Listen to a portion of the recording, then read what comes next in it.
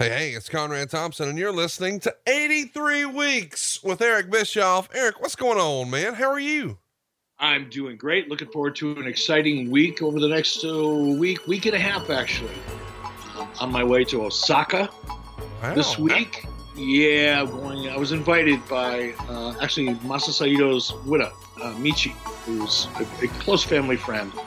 And when Masa passed, we stayed in touch, and a group of individuals, promoters, and so forth, decided to put on a big memorial event in Osaka over the weekend. So I am on my way to Osaka, and I'm going to speak at that event. I'm very honored and excited to do it. Well, we're excited to be here with you, man, because we've got a lot of fun stuff coming up.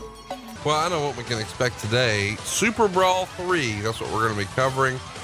We're going to get back on our Wayback Machines and go to February 21st, 1993 from the Asheville Civic Center right there in Asheville, North Carolina. Is this the first pay-per-view under your regime, or where are you in your WCW tenure when this goes down? You know, Conrad, I knew this question was coming, and I've always struggled with the timeline of certain things, especially in the very beginning, 91, 92, 93, even into early 94, because so many things happened so quickly during that period of time, from a management point of view and a philosophical point of view and all that kind of crap, and a booking point of view. And I wasn't involved I really wasn't involved, 90, when did I get hired? I think I got hired in 91, maybe. Man, I stayed as far away from the politics that was going on in WCW as I possibly could, as we've covered here before. When I was first hired, I was hired as an announcer. They'd fly me in on a Sunday night. I'd work Monday. I'd work Tuesday. I'd fly home, either Tuesday night or Wednesday morning. So when I was there, I was pretty busy. I had all my assignments. I knew what I had to do. Most of the time I was in a sound booth, and I was doing, voiceovers for a lot of our international shows and all the kind of tough, dirty announcing work that Jim Ross and Tony Schiavone didn't really have time for, frankly. So I didn't really interact with people. And when I did, I'd hear the politics and the drama, and it was just saturated. WCW was saturated in drama and politics when I first got there, and for a long time afterwards.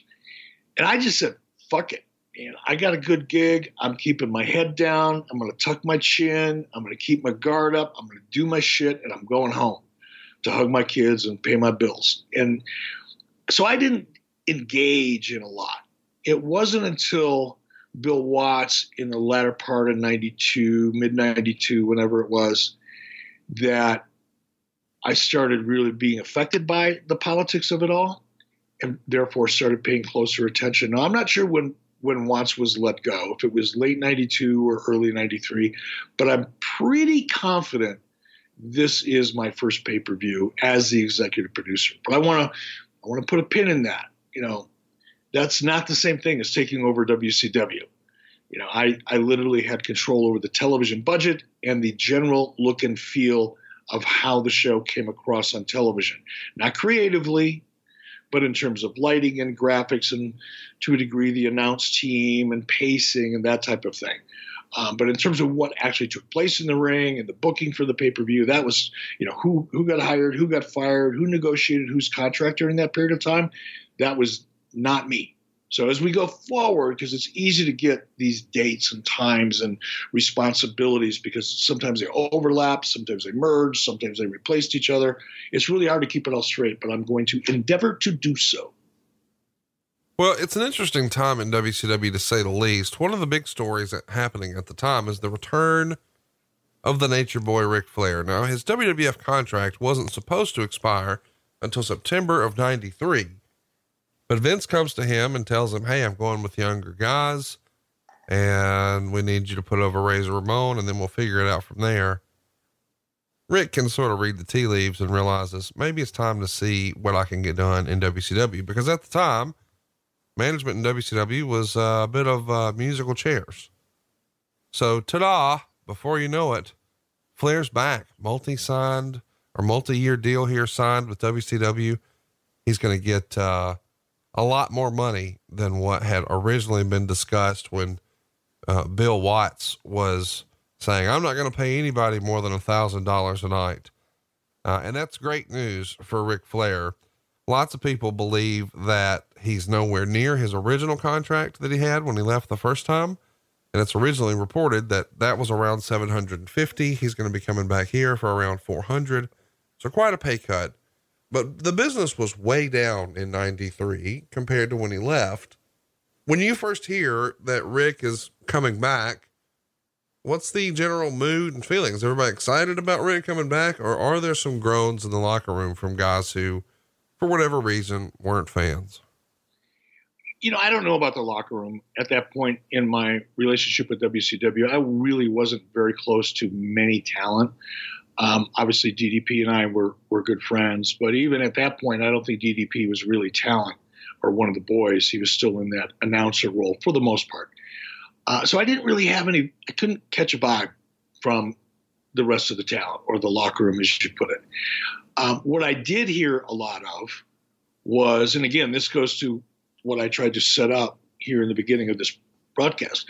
There were a lot of the politics, and I'm talking, look, we are all friends now. This is water under the bridge, whatever. We've all moved on. So I don't mean to disrespect or to characterize anybody in a negative light here.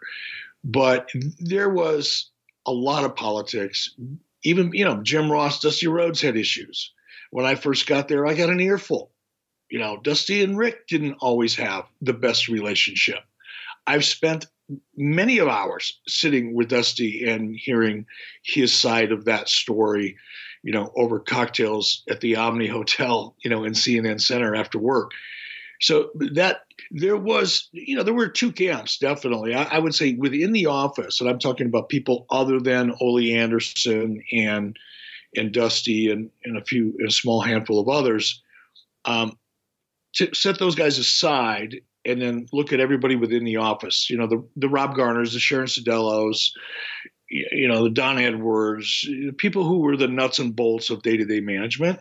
They were all very excited about it because so many of them, not all of them, but so many of them, I'd say 80% of them, came from the original acquisition of the then bankrupt NWA, which later became WCW. So many of those people that were part of NWA and part of the heritage of Ric Flair and part of the, let's call it the golden age, if there was one in NWA, probably was during that period of time when they were on fire, with Rick and others, but Rick being a part of that. So many of those people obviously reacted very favorably. Many of them were friends with Rick. They had a great relationship with Rick. I mean, Rick has always been, someone you wanted to hang out with at an event, right? A very charming guy. So a lot of those people were just ecstatic, but not everybody on the wrestling operations side of the equation felt exactly the same way. There was some concern. And I think some of it was jealousy. I think some of it was frustration. I think some of it was just fear.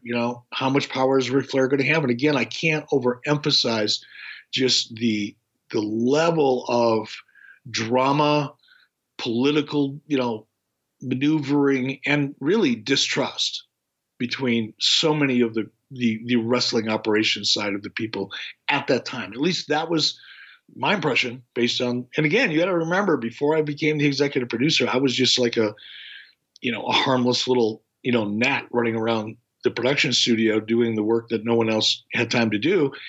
Nobody was threatened by me in any way, shape, or form politically. So I'd hear shit like a potted plant sitting in, like J.J. Dillon. I'd hear things sitting in the corner of the room that, nobody really probably would want me to hear if they would have noticed I was even there. So it was a different vibe then. I was excited about it. I had no reason not to be. I know Jeff Carr, who was, a big influencer in terms of what happened within WCW. Jeff Carr was the program director or program manager, I'm not sure what his title was, over at TBS. And he was recognized as the in-house authority and expert on professional wrestling. Of course, Jeff gained all of his knowledge from reading dirt sheets, and a lot of the wrestlers and senior management in WCW knew that. So none of them took him very seriously. But given his role, there were certain things you had to deal with. And Jeff was a huge fan of Ric Flair.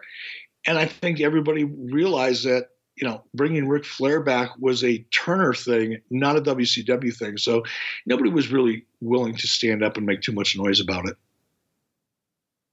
Let's talk a little bit about the musical chairs at the time. And I'm sure we're going to cover this a lot more in great detail, but as the legend goes, the initial conversation to come back for Rick happens with Bill Watts. And on the way out, as part of his agreement with Vince, hey, put over Mr. Perfect in a loser leaves town match on Monday Night Raw. It was very early in the Monday Night Raw era, and it was a big moment for that television show. But allegedly, once he does that, Ole Anderson says, well, now that you've lost on TV, what good are you to me? So Ole Anderson is sort of the man in charge creatively. And I'm sure we're going to talk about that a little bit today on today's program as well. The transition from Bill Watts to Ole Anderson, did that have any effect on you at all? No, it didn't really. And Dusty was in there too. So let's not, forget him in that trifecta, because he was there too. Dusty and Ole were working together to a large degree. But to answer your question, no, it didn't affect me. And there was a moment in time, and it's really weird to hear me even say this. Ole and I were pretty good friends. I mean, we didn't hang out together after work, not that kind of thing. But in a working capacity, we were kind of simpatico. We saw things much the same way. I think the fact that I came from Vergania and in a more traditional kind of a background, because of that, I think Ole and I just kind of naturally liked a lot of the same influences and styles at that time. And I just liked his personality. I thought, I didn't have to deal with him. I wasn't a talent. I was an announcer, but I didn't have to deal with Ole, right? So I didn't see the kind of asshole side of Ole Anderson. I only saw the fun side. He and I would go back, I remember one scene in particular. I don't know how we both ended up down in the post-production suite one afternoon, and we were looking at tapes or discussing something. Kemper Rogers, I think, was a senior editor at that time, and Kemper called us both in the room, said, hey, you guys got to take a look at this. And whatever it was we were looking at, we're joking around, and we liked it, and we were laughing and everything. The vibe was good. As they would say in Wales, I think, the crack was good. And that means the vibe was good. We weren't smoking crack in the post-production facility. I just want to make that abundantly clear. But we started wrestling around, back there, like amateur wrestling. And I remember grabbing him, with my right hand, I grabbed his right wrist, and with my left hand, I really just pinched him right behind the elbow as hard as I could. And I was able to kind of control him in a very lighthearted, fun way, not in a real shoot way. And at that point, he goes, oh, okay, you got a trick or two up your sleeve. From that point on, we were pretty friendly until I got more control later on, and that's when we started clashing. But answer your question, no, it didn't really affect me at that time. It didn't affect me until later on. I should also mention that there's some title changes as we head into 93. Big Van Vader regains the world title from Ron Simmons on December 30th in Baltimore, which is also where Ron beat Vader originally back in August. Business is quite different from WCW compared to the WWF. WCW in 92 is averaging 1,850 fans at their events. Wow. Meanwhile, the WWF is averaging 4,250. How does that stack up money wise? 19,000 is your average gate for WCW, 57,400 for the WWF. So business is way, way down. And 1993 is we can only go up. How's that sound? But your gate is way down, like even from 92. Your average attendance is down 19%. Your average revenues at the gate for these live events is down 44%. And your television ratings, oddly enough, are actually up 8.3%. And you've told us before, don't pay too much attention to ratings, but the business is down here. Did you feel like you guys were in a rebuilding phase when 93 rolls around, or are you even privy to any of that information? Is there a vibe? Well, in '93, by the time I became executive producer, I was very familiar with revenues and what was doing well and what wasn't. So, to answer your question, yes and no. Prior to becoming executive producer, I had a general sense of where things were because everybody was talking about it. It's not like nobody talked about how poorly the house shows are doing. It wasn't like we weren't talking about how tough it was to sell ads within WCW. That was all narrative that existed on a daily basis within the WWE hallways. Everybody knew that. We didn't necessarily have specific, year to date or quarter to date kind of data, or I didn't, I should say. But from a kind of macro or, high altitude perspective, we all knew it. Some of us knew the details, some of us didn't. And, to your question, did I feel like we were in a rebuilding phase? I felt like we were in a do or die phase and it was made clear to me when Bill Shaw made me the executive producer in 1993. And at that time, I think this pay-per-view we're going to cover was my first one. I knew exactly where the company stood from a financial point of view in Turner, and we knew what the mandate was. This was our last shot. Bill Shaw told the entire company once Bill Watts was fired, before he announced me as executive producer, had a meeting with everybody, all of the staff in WCW without talent, just staff, and said, look, we cannot afford any more embarrassments like we just went through with Bill Watts. We cannot afford any more losses like we've been going through since day one. He pointed out to the company, the year, I think 1992, if I'm not mistaken, the company grossed $24 million and lost $10 million in doing so. That was unacceptable. So Bill made it clear, this is WCW's last shot. Ted was supportive. I'm kind of paraphrasing here. Bill let us all know that Ted has been supportive. He was the reason that NWA was bought out of bankruptcy. Ted firmly believed that wrestling was an important, vital part of the network, the Turner Network at that time. But if we can't get our shit straight, it won't matter because the plug will get pulled. I mean, Bill Watts leaving and the circumstances surrounding it was really the last straw. So we were all, I'll speak for myself. I'm not going to speak for anybody else. It's like, all right, we're either going to make this company successful or they're going to pull the plug. I didn't have any reason to doubt Bill Shaw when he said either turn it around, make it profitable, or we're pulling the plug. No reason to not believe him. And that's the way I operated. So I felt like I had a gun to my head. Wow. Well, there's we're going to talk about Bill Watts and all of that a lot more in a minute. But first, I want to follow up on the Ron Simmons note, because Ron Simmons is somebody who's advertised for this show, but doesn't actually make it. The trouble starts on December 29th when Bill Watts sends a film crew to to Philadelphia to see Ron drop the title, but Ron no-shows. And you can imagine the heat that causes with Bill Watts. He does make the stop the next night in Baltimore, and that's where they drop the title to Vader before he heads over to Tokyo for the big Tokyo Dome show. And Meltzer would write, at press time, his status with WCW is considered very questionable. And of course, you go back a few months to August, this was supposed to be the guy to turn the whole company around and be the first black champion and really, make strides in a new direction for WCW. Instead, though, he's in the doghouse, fined a couple of grand, and considered being pulled off some shows. And we know that he's not going to be here for this pay-per-view. What do you remember, if anything, about Ron Simmons and his less than favorable moments here with WCW? I wasn't involved in any of it. And again, at that point, in the very time period you're talking about here, late December, I was on my way out the door. I was making plans to do other shit. I had made up my mind that I was going to leave WCW. I no longer wanted to be there. I kind of lost my passion for it.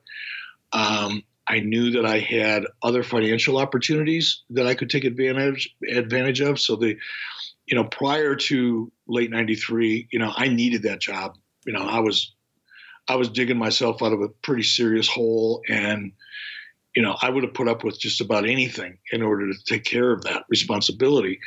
But once I did and was back under financial control, then it became, do I really enjoy this? It's hard. It's a lot of travel. I don't really enjoy the people I'm working with anymore. And it wasn't the people I'm working with, because there were a lot of people that I worked with.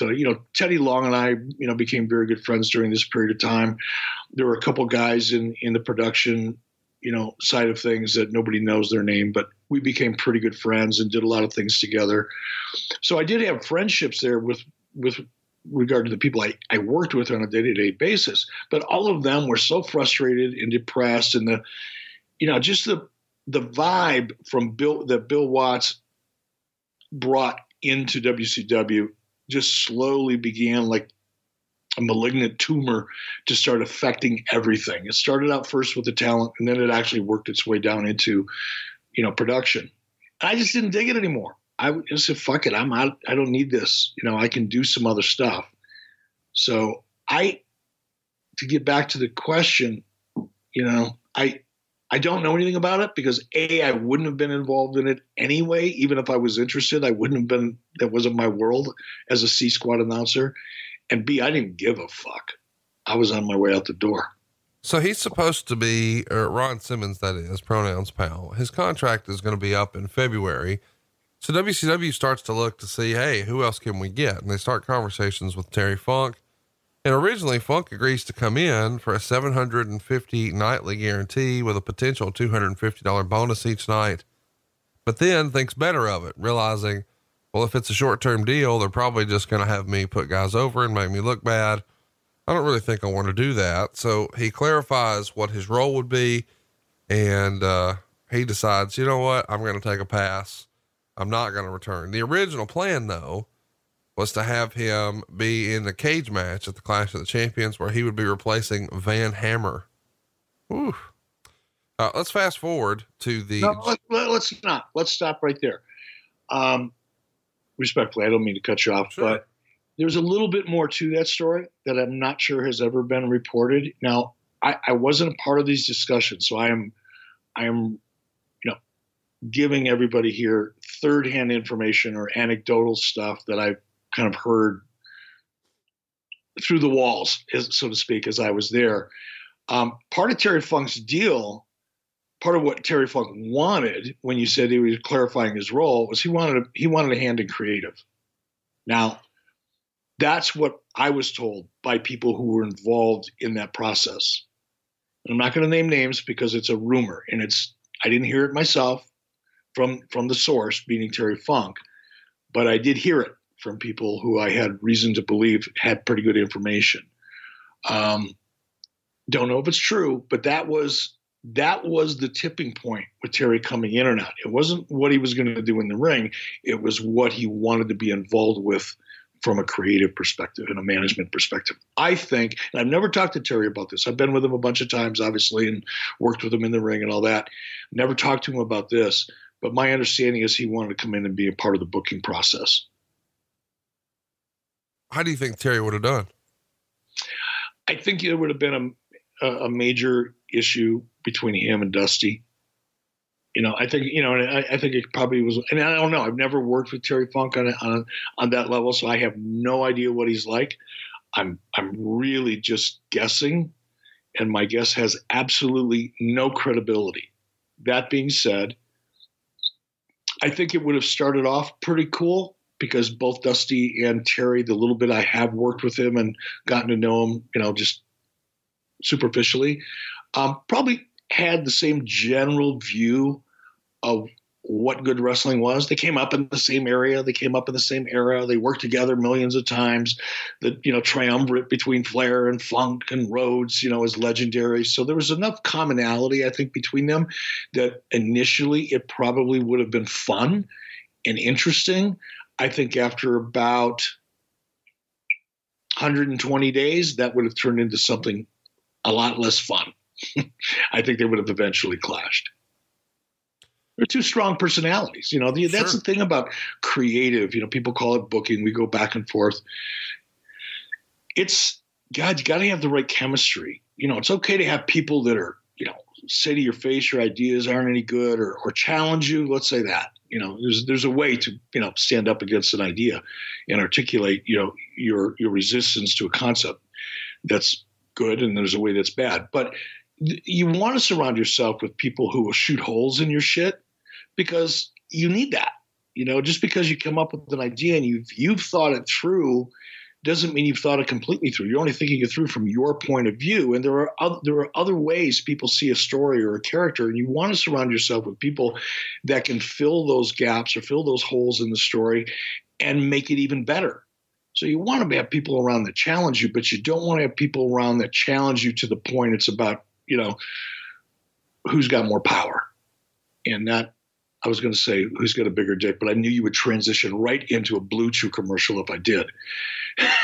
So there's a way to do it, and there's a way not to do it. And I think Terry Funk and Dusty Rhodes would have been just too similar and too strong of personalities to get along with, over an extended period of time. Eric, I just want to clarify for the record, what do you have against big dicks? Not a thing. Hell. Well, not a thing. All right, let's talk about this New Japan show, because you mentioned Masashi Ito, and he's on this show in early 93. I'll run through the WCW results from that show. Ron Simmons gets a win over Tony Holm, and he's going to go on to beat Ludwig Borga. It's a bit of an upset because Ron Simmons is in the doghouse, but whatever, Ron gets the win. Sting beats Hiroshi Hase, or I'm just butchering all these Japanese names. Sorry. Hiroshi Hase. The great thing about Japanese is you just read it phonetically. There's no syllables. There's no cool way of saying shit like, in Spanish or Latin languages, you just never know how to pronounce it like a J. But in Japanese, if you're reading Japanese that's printed in English, just repeat it. Just look at it and repeat it the way it looks, and you'll be right on the money. Masashi Ito is subbing for Antonio Inoki, who has a toe infection here. So Masa winds up tagging with Shinya Hashimoto, and they beat Dustin Rhodes and Scott Norton. And then the Great Muta pins Masa Chono to unify the NWA and IWGP versions of the World Heavyweight title, which is pretty fun for a big main event here. 4.25 stars it got in the Observer. Did you make the trip over for this Tokyo Dome show in early 93? I did not. That was prior to me getting involved or becoming executive producer, I'm pretty sure. And I remember the event, and I remember wishing I would have gone over for it, but I did not go. What was your feeling on having essentially two world titles at the time? You've got the NWA world title. You've got the new world title that most people associate with, Sting or Lex Luger or Vader or Ron Simmons. So you've got the big gold and then the belt that briefly replaced big gold, but you do have essentially two world titles. And that's what we're talking about with Muta and Chono here, briefly unifying those. Talk to me a little bit about what you thought about there being two WCW world titles. That's a really good question.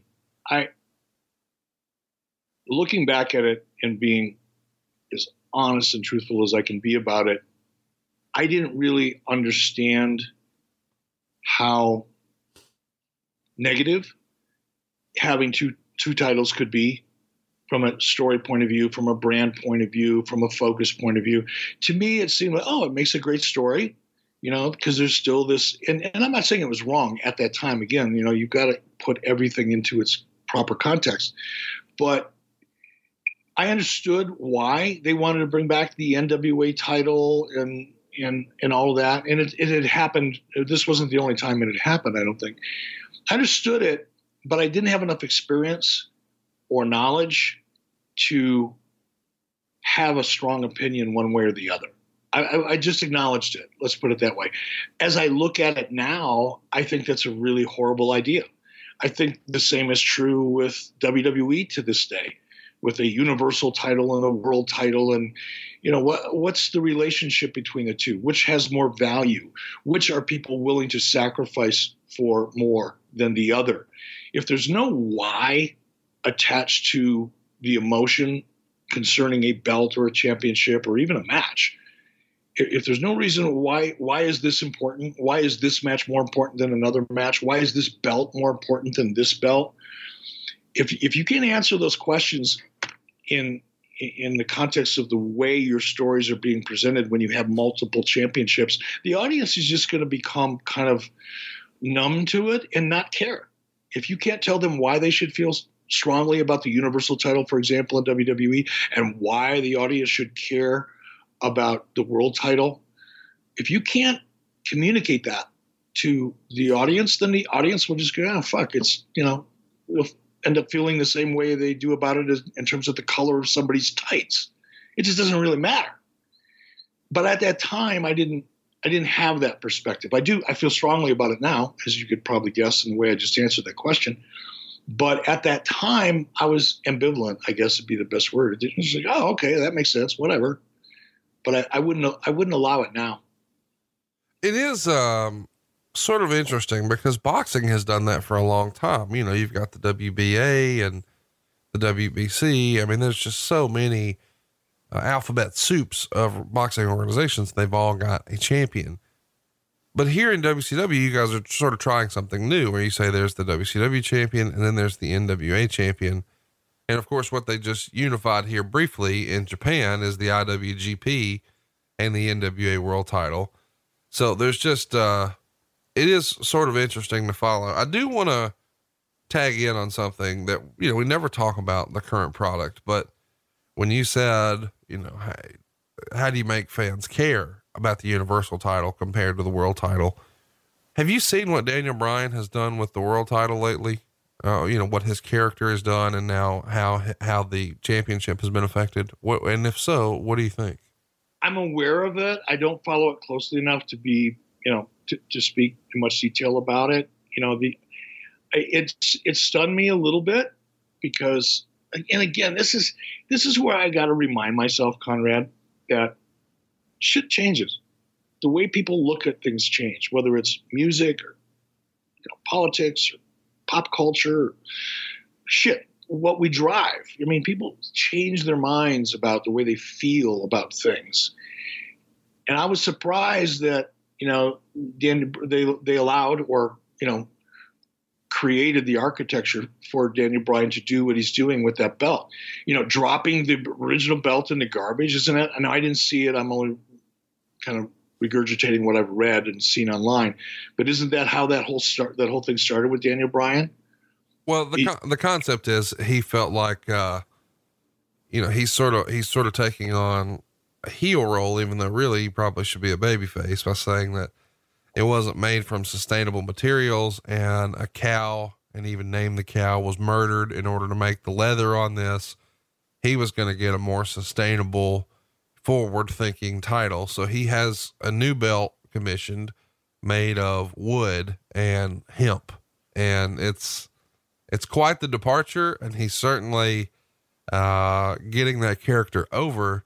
But as a result now, he has his own world title, much like Stone Cold had one and the $1 Million Man had one, et cetera, et cetera. All right. So a couple things. First of all, you and I should do a show someday on the current product, because this is fascinating to me. Fascinating, especially that you said, well, he should actually be a babyface. Now that's, we all have different ways of looking at things. To me, a guy who, he's being a perfect heel. Absolutely. I mean, I want to stomp on him for this whole sustainable shit, and cow being killed for the leather strap and all. I mean, these things are true, but every one of the people that are watching right now, WWF or WWE, I'm sorry, and Daniel Bryan, that storyline, I would say 99% of them consume animal products. Sure. So they can, throw up their virtual signal, flag and, condemn, the fact that they killed a cow to make a belt all they want, while they're stuffing their face with Big Macs. I think they're doing a good job with him in terms of framing him as a heel. I'm not sure it'll make people hate him to the extent that they really want. And eventually somebody's going to, here's the scenario I'm guessing will happen. Eventually they're going to keep building him as a heel, and he's going to be this, environmentalist, which, I think a lot of people hate him, quite frankly. At least half the country does, because they're too extreme. But they're going to take that to an extreme level. They're going to try to get heat on him, and then some babyface is going to come along and resurrect and bring back the original WWE World Title. In which case, they're putting that over. They're putting it back up on a pedestal. So I understand the architecture of that story, if indeed I'm even close. But I still think it. I don't want to say devalues the title, but I think it just blurs it. It's using nuanced story and characters to try to define stakes. And I think stakes need to be a much clearer, brighter picture than nuanced storyline, if that makes sense. Paul Orndorff is going to start replacing Rick Rude on house show loops because he's injured, and the target return date is March 1st. As a result, they're going to have to crown a new United States champion, and Rick Rude is going to have to be stripped of that title. He winds up missing a ton of time here, and it ends a 14-month reign as the U.S. champion, which even today is the second longest reign in the 40-year history of that belt. He never regained the title again, of course, after this. He would have runs with other belts, but that's it here. Rick being out here is a huge detriment to WCW because he's one of the top heels in the entire company. Can you speak to anything about Rick Rude and because I think everybody knows that this is around the same era where Lloyd's of London becomes a big part of professional wrestling, where people are talking about it pretty routinely. He had an insurance policy with Lloyd's of London that's going to pay him in the neighborhood of $20,000 per month if he can't work, but it only kicks in once he's missed 3 months of action. So he's going to have to sit out a while in order to ever have a chance at collecting on this. This Lloyd's of London stuff at one point, was the talk of wrestling behind the scenes, was it not? Sure. A lot of guys made a lot of money with it. What, unfortunately, Rick and I were pretty good friends, leading up to this period of time. We would travel together, from Atlanta and, to whatever house shows or whatever, not house shows, but to whatever TV tapings we were doing in the, 300-mile radius of Atlanta, 200-mile radius, whatever it was. So I knew Rick pretty well. We never really got into the dynamics of his Lloyd's of London policy. Obviously I was aware of it. There was, as you say, a lot of chatter about it because, the boys were scamming it. Talent understood that, and Lloyd's of London went into it not really understanding professional wrestlers. But what happened with Rick is, when you start reading the fine print, it's great. If you can't work any longer, you meet all those standards, blah, blah, blah, blah, blah, the parameters, I should say, then yes, you get your $20,000 a month. However, if you step back into the ring and you go back to work, guess what? You got to write somebody a check. So on the one hand, it was a great thing for, I guess, people to take advantage of, or an easy thing in some respects, but it was risky and dangerous, as Rick found out later on in his career. There's been rumor put out there by the Nature Boy, Ric Flair, where he said around this time, Rude wanted to come back as a babyface. I don't remember ever even seeing Rick work as a babyface. It feels like he was born a heel. Did you ever have a conversation with Rick about him having a run as a babyface? Because Rick has sort of guessed or rumored or freestyled, whatever the right word is here, that Rick wanted Sting's spot as the top babyface, which probably meant more money, which I understand why anyone would want to make more money, but him as a babyface, I don't see. I never had a conversation with Rick about that, either driving down a road or as a part of it, day-to-day business thing in WCW. I've never had that conversation. Not saying he didn't, not, contradicting Rick and saying firmly that, Rick never said that. He may have. Rude may have had that conversation with a number of people that were close to him that never got to me. And Ric Flair may be absolutely right, but it never ended up on my radar in any way, shape, or form. They do a title tournament to crown a new United States champion, and Dustin Rhodes winds up winning the tournament when he defeats Ricky Steamboat in the finals by countout when Barry Windham hit a DDT on Ricky on the floor. So now Dustin is the new United States champion. Let's briefly touch on the Clash of the Champions as well, which goes down right before Super Brawl. It's Clash 22, January 13th in Milwaukee. 3,500 fans are there. The building was set for 6,000. It does a 2.9 rating. And at the time, it's the second lowest viewed Clash in its history. A quick rundown: Cactus Jack beat Johnny B. Bad. Too Cold Scorpio beat Scotty Flamingo, who's going to go on to be Raven. Chris Benoit beats Brad Armstrong. Vinny Vegas, who would later be Kevin Nash, would beat Tony Atlas in a strong man, like arm wrestling contest. The Wrestling Crew, or the Wrecking Crew rather, would beat Z-Man and Johnny Gunn. Ricky Steamboat and Shane Douglas would beat the Hollywood Blondes to retain their tag team championships. And in the main event, it's a Thunder Cage match. Sting, Dustin Rhodes, and Cactus Jack would beat Vader, Barry Windham, and Paul Orndorff. What do you remember briefly about that Clash of the Champions and this Thunder Cage concept? Very little. I mean, it was not a standout event. It wasn't something that a lot of effort and thought and time went into. I mean, obviously we had to put a lot of effort and time and thought into it. From the way you read that sounds like a pretty exciting television show, which is what the Clash of the Champions was. It was a special television show. It wasn't a pay-per-view. It wasn't ending any stories. It was simply an opportunity to go into prime time and continue stories and continue, feuds and matchups. So sounded like a good show as you read it off, but it wasn't like a big standout event in any way. A lot of people were expecting Davey Boy Smith to pop up at that show, but it doesn't wind up happening. He's going to make his pay-per-view debut on the show we're covering today, Super Brawl. Meltzer would write that allegedly he has 100 dates for or he's agreed to work 100 dates for the coming year for $100,000, but he wanted a separate deal for the European tour. And you've sort of made fun of that recently, that there wasn't a second deal. Is that during your era, or do you think in this era that obviously his value is as a draw abroad, and they even bring that up on commentary on this Super Bowl show as he's making his way to the ring. They're saying, oh, now don't forget, fans, tickets are on sale when WCW makes its debut at, and they run through all the European countries they're going to in March.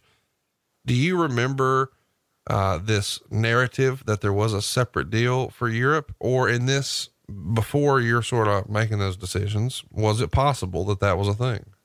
I would leave the door open that it was possible that Brett may have tried to negotiate for that. I'll even leave the door open a crack. You said Brett, but you mean Davey.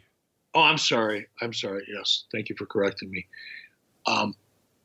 Yes, I'll leave the door open a crack to suggest that Davey may have been able, or may have tried to negotiate that agreement, a separate agreement. He may have even been successful, and I may have not been aware of it because that wasn't my role to be involved in those decisions at that time. That said, leaving the door open, still find it hard to believe that I'm not that he tried to negotiate for it, he being Davey, but that anybody ever gave it to him.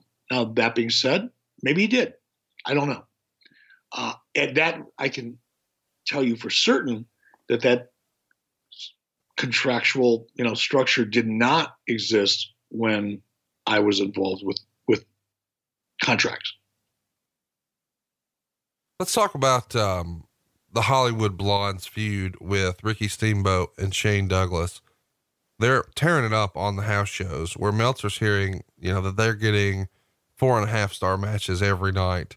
And in a lot of towns, they've wrestled for more than 30 minutes. So that is a bit old school to have a tag match go that long, something that we don't see these days very often on WWE programming. Did you ever see a Hollywood Blondes versus Steamboat Shane Douglas match, whether at a house show or a live event, that you remember and it really standing out? No, I don't. Obviously I didn't go to house shows, so I wouldn't have seen it there. Now, if it happened on television, obviously I would have seen it. I don't recall it, not, at least not in a match that would have made it stand out in my mind 20 years later. Not saying I didn't see one, but not in a way that made it stand out in my mind. Around the same time, Medusa leaves the company. Meltzer would say, don't know details. I know she wanted to wrestle and the company didn't have ideas in that direction. Do you remember what led to Medusa's departure? Yeah, I think Medusa was frustrated. Again, we've covered this a million times, but for the new listeners here, I had known Medusa since the day I started really in AWA in 1987. So we were, good friends, and I wouldn't say we were confidants, but we were pretty tight at that time. And I think she was just frustrated. There was not a lot of women available for her to work with. It wasn't, again, go back, look at the revenues, look at the expenses, look at the losses that WCW was incurring at the time. It wasn't like we could consistently fly. Some of the best women in the business at that time were all in Japan. There wasn't a lot of women in the United States. There was a few, there was a handful, but it wasn't like we could all of a sudden build a women's division. It just wasn't available. There just wasn't that many women training that had charisma, that had the kind of talent that Medusa had, or a Wendy Richter had, or a Bull Nakano had, or some of the other great, Japanese women. So unfortunately, Medusa was kind of like, on an island to herself. And there was a limited number of times we could mix and match, mixed tags or, man versus woman type of thing. So it was frustrating for her. And I think she made the right move. She wanted to leave, and she was assertive and aggressive, and she saw big things for herself. She was very ambitious. What did you think of the way they turned Cactus Jack babyface? It happened in a street fight when, they're trying to determine, or he's with Orndorff, and they're going to determine who's going to take the spot at that Clash of the Champions. And Cactus Jack, of course, is just throwing himself all over the place. And Harley Race shoves Cactus lightly, and Cactus leaps off the apron and clotheslines him. Of course, that brings out Vader, and they beat up Cactus Jack until Orndorff gives them a pile driver. But later in the show, when everybody's doing an interview, Cactus comes out with a shovel and nails everybody in sight with the shovel. So it's the first time in 2 shots now, or 2 tenures now, that Cactus Jack has been a babyface in WCW. He's always been like this crazy maniacal heel. And we know later, Foley's going to be one of the biggest baby faces in the business. What'd you think of the way they turned him and Cactus Jack as a babyface? I like Cactus as a babyface. I really did. I didn't like him as a heel. As a crazy, insane, do anything to come out on top in the situation kind of babyface. I dug it. I think Mick Foley is not, there's not an ounce of heel in his body.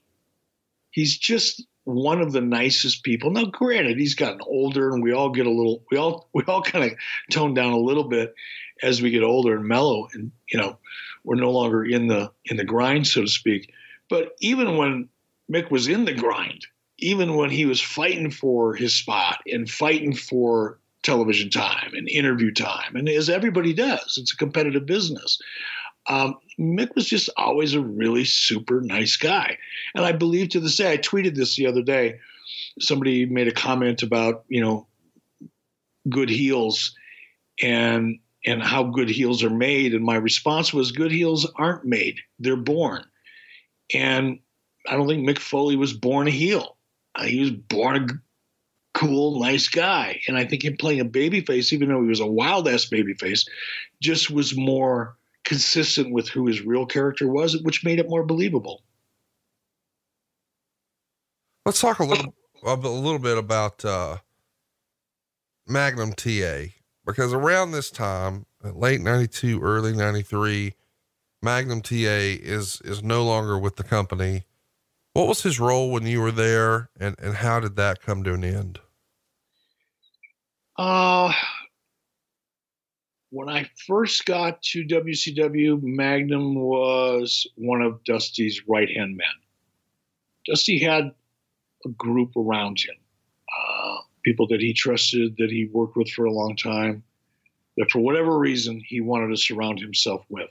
And I'm not saying it was good or bad or indifferent. I mean, I didn't understand the dynamic back then. I was not part of it. So I'm just putting it in context. Magnum was one of them. Mike Graham was another one. Grizzly Smith, who was Jake Roberts' dad, was one of them. I'm trying to think of who else was really part of his creative crew. I think that might have been it. Those are the people that Dusty confided in creatively, would bounce ideas off of. And that was Magnum's role. He was really there to hear ideas that Dusty had, perhaps add to them. Again, I wasn't in the room, so I can't really comment. But I do know that he was one of Dusty's very trusted confidants, as was Doug Dillinger and Janie Engel, by the way. Not that Doug or Janie had any real influence or even a voice when it came to creative things. But there was this very select group of people that Dusty surrounded himself with that he really, really trusted. And part of that was, I think, to insulate him from the politics, because there were a lot of people that at that period of time, Dusty felt, and I think justifiably, was out to get him. Ole was probably one of them, Ole Anderson.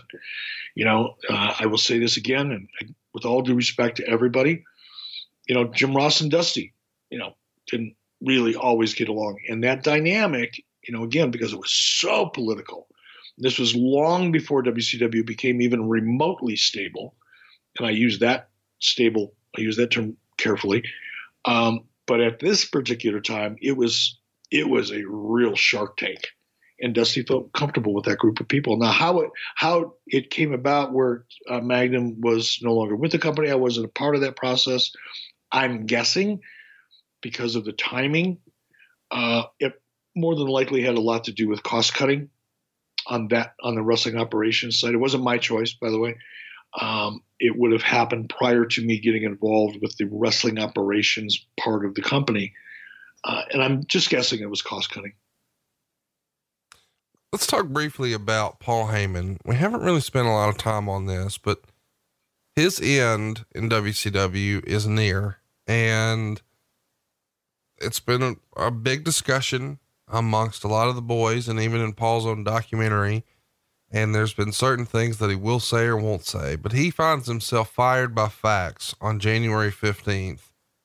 And Watts in that fax would claim that there was an investigation into his expense reports that they deemed to be falsified reports from the Ramada Hotel Atlanta Airport. And they say that he falsified dates for April, May, June, and July of the prior year. And that they had confirmed with the hotel that he was not registered as a guest on the dates that he claimed in his expense reports. And quote, "It appears you induced Ramada Hotel to provide false information that you did stay at the hotel to support fraudulent expense reports and attempt to obtain improper payments of approximately $1,200. And Watts claims that there were other falsified expense reports as well. A total of 39 dates is what gets him in trouble here, where he claimed he needed $1,162.50 to be reimbursed. Now, you might be wondering, why is he being reimbursed? He didn't have the standard wrestler contract. When he signs with Kip Fry in April of 92, he is supposed to be a TBS employee rather than an independent contractor. That's interesting because he's one of the first performers to ever have that designation. And it does set a bit of a precedent, because the difference here is he's going to have all work related expenses like road expenses, promotional expenses, and even medical expenses covered by the company. Of course, when Watts takes over, he finds out about this deal, doesn't like it, and takes the spotlight away from him. And it's not too long before Paul finds himself on the outs. Pretty controversial moment here in WCW. Lots of people talked about this. It would be the subject of a lawsuit, I believe, but that was decades ago. And these days, Eric Bischoff doesn't give a shit. What do you remember about this? Ironically, because I knew Paul, again, for new listeners, I actually worked with Paul in the AWA. We were there for the same period of time. Paul worked with a guy by the name of Rob. Oh, I can't remember Rob's last name, but he was from down in Florida. And they were trying to book a lot of buildings and trying to do deals with state fairs and that kind of thing. So I had a little bit of contact with Paul at that time. We were kind of in two separate worlds in terms of what we did every day. So I didn't have a lot of interface with him, but I certainly knew him. And when I got to WCW, he was one of the familiar faces as a result of that. Paul Heyman, Dallas Page, obviously Larry Zbyszko were really the only people that I knew in WCW when I got down there. But even though I was familiar with Paul, and I don't want to say we were friends, but we were friendly enough, I didn't hear about any of this. Again, you're talking about a very specific, kind of a narrow period of time here in '92 with regard to Paul, I believe. And at that time, my head was way somewhere else, man. My head was in Hollywood at that time. I was creating and developing and selling shows to Fox Network, anticipating, leaving WCW. So what went on behind the scenes in this type of drama or litigation was just so far not even close to my radar that I was really unaware of it. Well, something you were aware is that Eric Watts wasn't over worth a shit. Meltzer would say that Watts has been booed heavily at every arena he's appeared at. It just doesn't work. The public isn't going to buy him, and each attempt to change that fact just makes things more pathetic. It's time to give up on this experiment and either take him off television and have him learn at the B shows, or send him to Oregon or Japan, where his father's stigma won't prove to be his undoing. And part of this is discussed in the Observer because no one believes that the Eric Watts and Arn Anderson angle, where Watts put Anderson in an STF at a gas station on TV, was very believable and unanimously thought to be pretty bad. What do you remember about Eric Watts and specifically this STF at a fucking gas station? Yeah, I remember that scene because it was so unusual and outside of the framework of what WCW would normally try to do at that time. I felt sorry for Eric. It became my pretty firm belief, even early on. At this point, I was still so new to the business, and I really didn't have a lot of experience or knowledge of the business, of the wrestling business. But it just seemed to me that history was very unkind, probably still is unkind, to second and third generation wrestlers for the most part. You have exceptions, Randy Orton, being one of them. Obviously The Rock being another one. But aside from that small handful, and I'm sure there are others, of people that you can really point to that were able to either live up to or exceed, the level of success of their father, it doesn't happen. I saw what happened to Greg Gagne. Greg Gagne was not a bad wrestler. Greg Gagne was actually a pretty good wrestler. Unfortunately, he didn't work out. He didn't, build himself up to kind of be competitive with what the expectations were of, larger than life characters at the time. But in terms of Greg's psychology, his skill sets in the ring, his ability to make things look believable and real, his ability to work with the guys of a lot of different styles and sizes, Greg was one of probably the better technicians in the country at one point. Unfortunately, being the son of Vern Gagne, you start 3 steps behind. I've talked about this some, and if you don't mind, Conrad, I'm going to go off on a little bit of a tangent here. Sure. It started with Garrett. It didn't start with Garrett, but when Garrett came to me and said, "Dad, I want to be a wrestler. I want to break into the business." I did everything I could to talk him out of it, and by the time Garrett came to me, the only place, this was before the indie scene heated up, right? This is like 8 years ago. Garrett came to me and said, "Dad, I really want to get into the business." I said, "Garrett, number one, look at it. There's only one employer. There's only one place to work. And your last name is Bischoff. So guess what? Not only is actually becoming talent in WWE so incredibly hard, competitive, and difficult. And I would guess the odds are probably 2 or 3% of the people that actually go through the entire process make it to a level that you could consider, a career for any kind of a long term. So the odds of becoming successful are so slim. And now add to it, you're my son. Now, I'm not a wrestler, but you still are going to get, you're carrying that nepotism baggage with you wherever you go, even if you're going to a company where I don't work. So I really tried hard to talk him out of it. But in so doing, I really thought about, look at Greg Gagne. It was very frustrating for him. I'm sure he never became the star that his father was. Eric Watts is in that same exact boat. Try as hard as Eric tried, and he did. He was a good, I was going to say good kid. He was a smart, athletic, committed, level-headed young man when he was trying to make his way in. But he had that baggage that he came with, and his baggage was almost worse than mine or Garrett's would have been, because Bill Watts, believe it or not, was considered to be a bigger asshole than even I was in a relative era. So he had that going against him. And I hate to say this, but in preparation for the show, when I looked at SuperBrawl III and I looked at his match, he was fucking horrible. Now, was he horrible because they pushed him too soon? Was he horrible because he just didn't have the natural talent and the instincts? Was it horrible because he was just not booked properly and there was no chemistry with the people he was working with?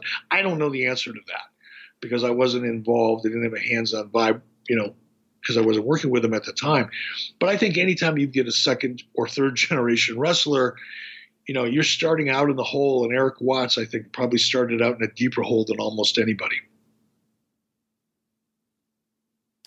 Yeah, I feel bad for Eric, but as a fan at the time, Yeah, but I mean, honestly, Connor, this is where you got to, we all, not you, but one has to go, you know what, why hold it against the guy? I mean, yeah, he didn't want to be put in situations he wasn't ready for. It wasn't like he went to his dad and said, Dad, I need to be at the top. I want to compete for the world tag team title. That was Bill.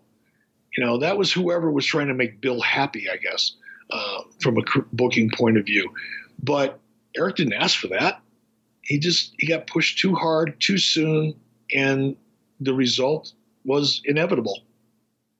No, I don't want to pick on him. And I certainly understand in real life what the situation was. I'm just saying, as a fan, as a little kid, as an 11-year-old, I was like, Eric Watts sucks.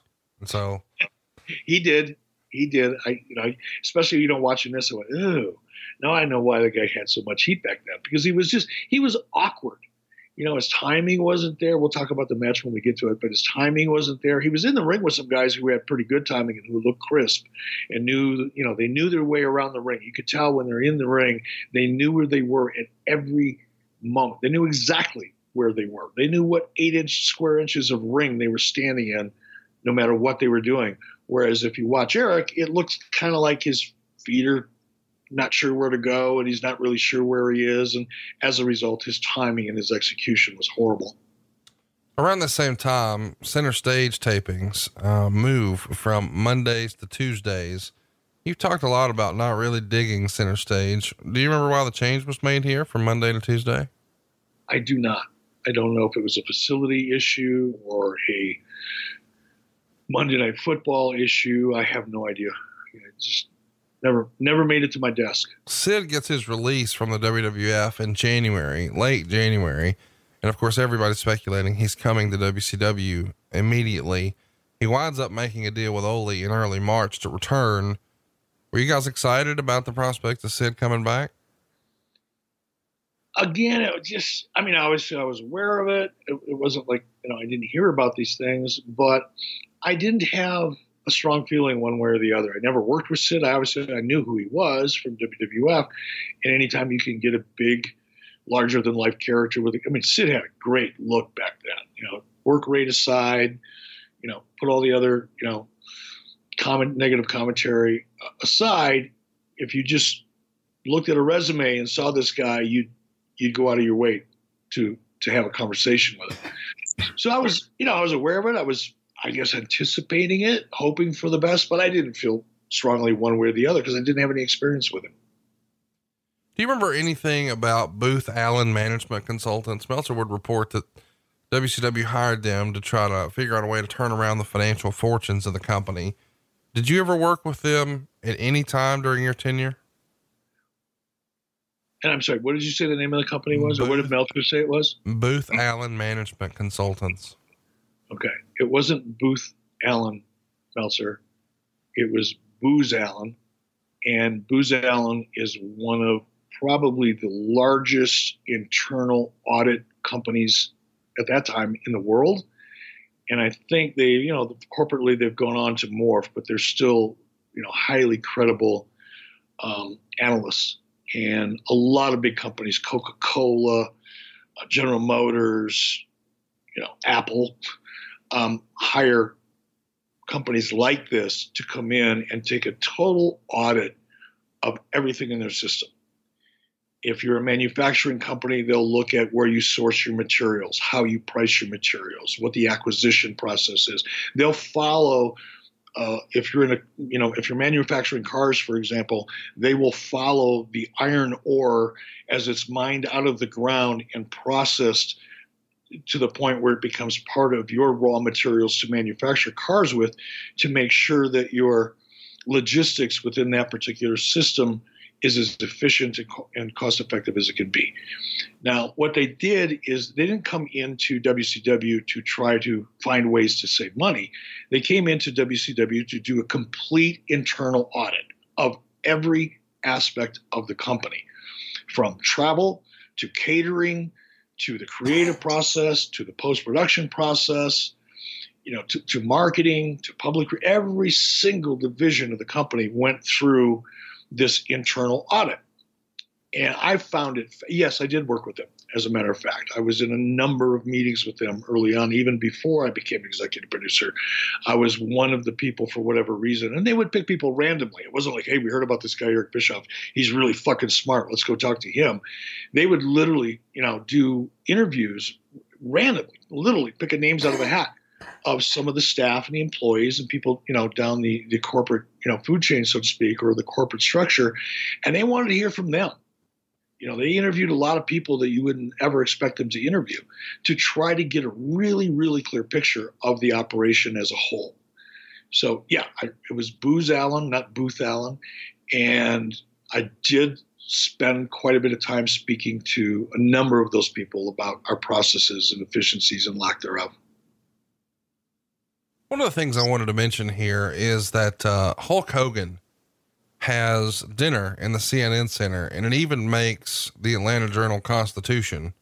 He's in the bottom floor of the CNN Center in a restaurant there. And of course, he's there to discuss a movie deal, not wrestle. But it does lead to a lot of people wondering, and maybe this is by design, is Hulk Hogan interested in working with WCW? And Meltzer even says there has been at least preliminary discussion in recent weeks. Was there a buzz in the locker room? This is more than a year before you would sign him, but was there a buzz in the locker room about, wait a minute, Hulk Hogan might have interest? Zero. Not zero. And this is the first that I've heard, by the way, that he was if he would have been in the bottom floor of the CNN Center, that would have put him either in Jocks and Jill's. I'm trying to think, there wasn't a lot, the only restaurants down on the bottom floor at that time, I believe, were Jocks and Jill's. There was a Chinese restaurant next door to the production studio that you could actually sit down in. Aside from that, I don't think there was anything on the bottom floor. And up on the second floor, the atrium level, there was Reggie's, which was an Irish pub that did serve food. So if he was there, and of course you had the Omni Hotel, which would have been the atrium level, had a fantastic restaurant. And I would imagine if he was there meeting with executives from Turner about a movie, that's where that meeting would have taken place. But this is the first I've heard of it. Andre the Giant passes away on January 25th. His last television appearance, at least in America, is Clash of the Champions 20. So he briefly did appear on WCW TV. Did you ever get the chance to meet Andre? I did, very, very briefly. After that event, Dusty Rhodes and I believe Ole, probably Mike Graham would have been there. we're all sitting at a bar, hanging around Andre, and I came up to the bar with there was a number of people. They weren't there by themselves. There was a number of production staff and some talent up there. Not as many talent, but I went up, and Dusty was kind enough, because I had never met Andre. Obviously I knew of him from the AWA and certainly from WWF, but I had never met him. So Dusty saw me from across the room, and he invited me over. I wasn't going to just walk up and introduce myself out of respect. So I hung back, and Dusty saw me, and he said, "Hey, come on over." And I came over, and I met Andre, and we may have chatted for 30 seconds or a minute. And then I kind of let the guys have their own time, because they all knew each other. They all had history. I was like the young, new kid that nobody really knew other than Dusty. So yeah, I met him, but it was so brief. It's hardly worth mentioning. WCW is going to have their first steroid test on February 15th of 1993. Of course, on the other channel, the WWF's having all kinds of trouble with steroid testing. And, well, you know what's going to happen with Vince McMahon. When you found out WCW was doing steroid testing, does anybody even discuss it? Not with me. First of all, the talent's not going to discuss it with me. If I'm executive producer, I'm part of the office, I'm the last person that they're going to discuss steroid use with. So no, there was no, and I was aware of it, but again, that was wrestling operations. And I hate to sound like I didn't care about whatever anybody else was doing, but even today, I only care about shit I have control over. If there's something going on in the world, or there's something going on down the street, and there's nothing I can do to affect the outcome of it, good or bad, then I don't care, because I can't afford to care. I may feel sorry for somebody, or I may feel bad about a situation, but I'm not going to invest any energy into it if I can't change it. And that's kind of the way I felt about a lot of the things that were going on, like steroid testing. That was just not my wheelhouse. I had my budget, I had my mission, I had my tasks. I really stayed within my lane. And again, to avoid a lot of the political machinations and drama that I had seen so much of, I was even more sensitive to staying in my lane and not becoming part of the political problem. Talk to me a little bit about Bill Watts and his contracts, because it does feel like he's pissing off a lot of people here. And we're going to talk about the end of Bill in just a minute, but in almost consecutive weeks, we would read in the Observer that Johnny B. Bad's WCW contract was going to expire. He was on $156,000 a year guarantee. It was a 1-year deal. So now that it's coming due, Watts says, "Hey, we'll guarantee you 200 events a year, but we're only going to pay you $350, but we'll offer you potential bonuses of $150 per show." So he's going from a $156,000 guarantee to working 200 dates for $350, maybe $500. Meltzer would say odds are good that he'll be in the WWF in March with a new name, but the same gimmick. Of course, that doesn't happen because something happens with Watts, and DDP has a similar experience. His contract expires, but he's on the sidelines because he's injured, and Watts offers him $300 a night with no guarantee as far as the number of dates. So Page rightfully says, "I can't sign that if I don't even know how many dates I'm going to get." And the rumor at the time is maybe he'll go try to work for Jim Cornette's Smoky Mountain Wrestling. Lots of people have contracts coming due and have to feel a little insulted here by the offer from Bill Watts.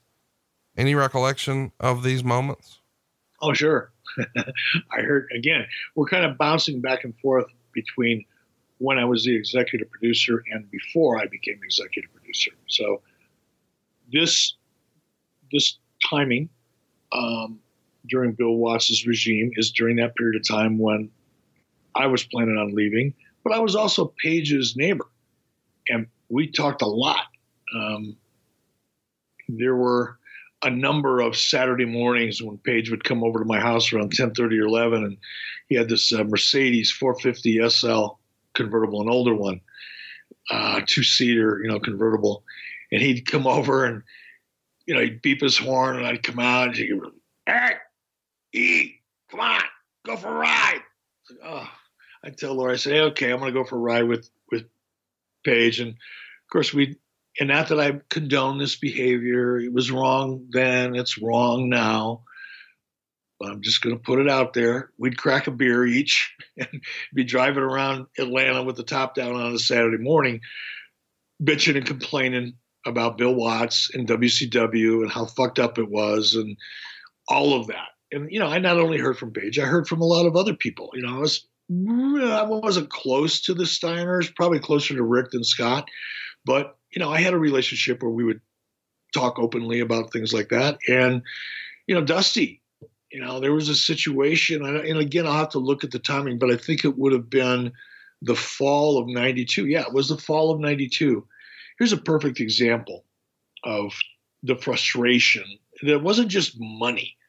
It had a lot to do with just normal day-to-day life planning.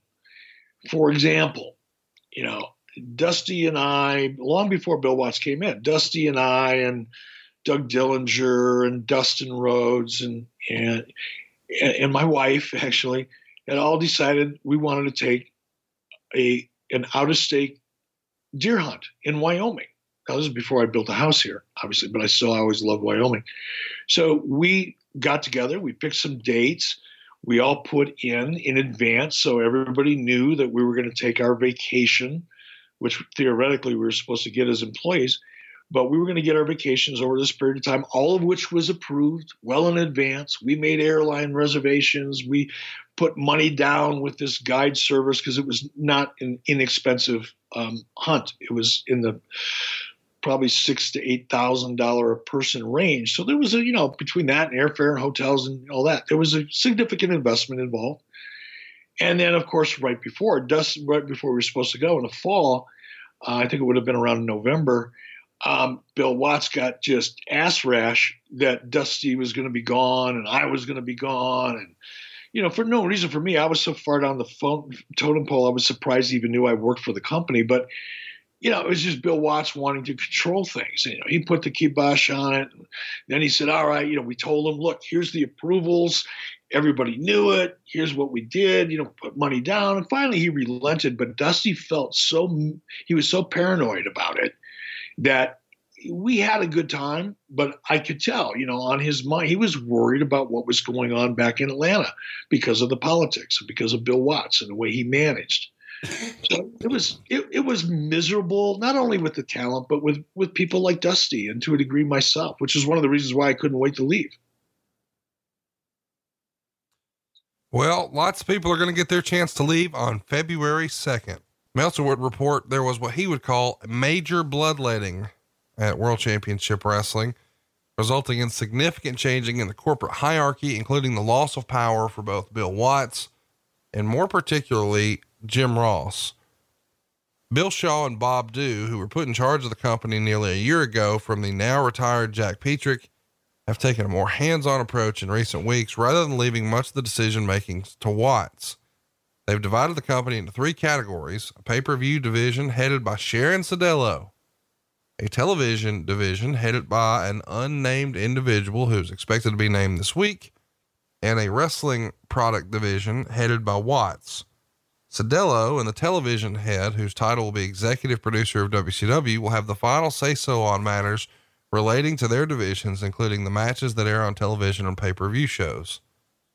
Since in reality, television is the most important facet of a wrestling company, the new executive producer may wind up as the most powerful person in the front office.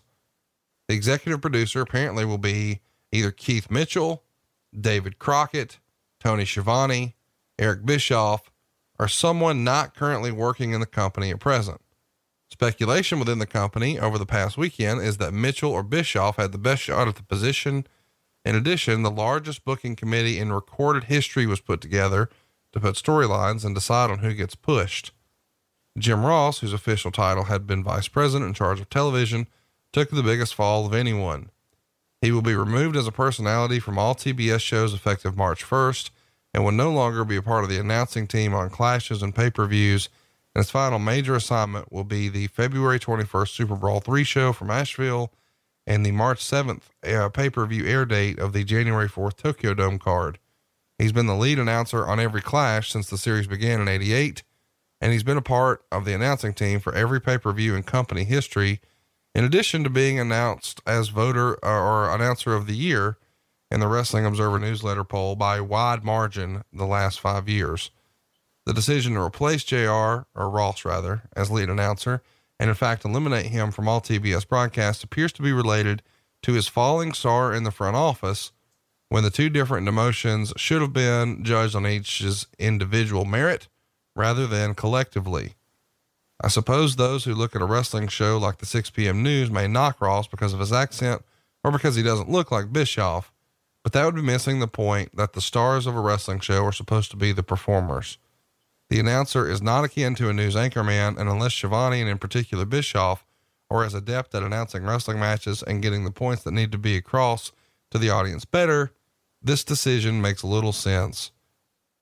So let's talk about this. JR is officially resigning on February 25th. So just less than a week after SuperBrawl. This is his last major show. He was making somewhere between $150,000 and $200,000 a year. But when this division of power happens, JR is on his way out, and this unnamed person who's going to become the most powerful person in the front office is the host of this show, Mr. Eric Bischoff. Tell me how you remember all of this going down.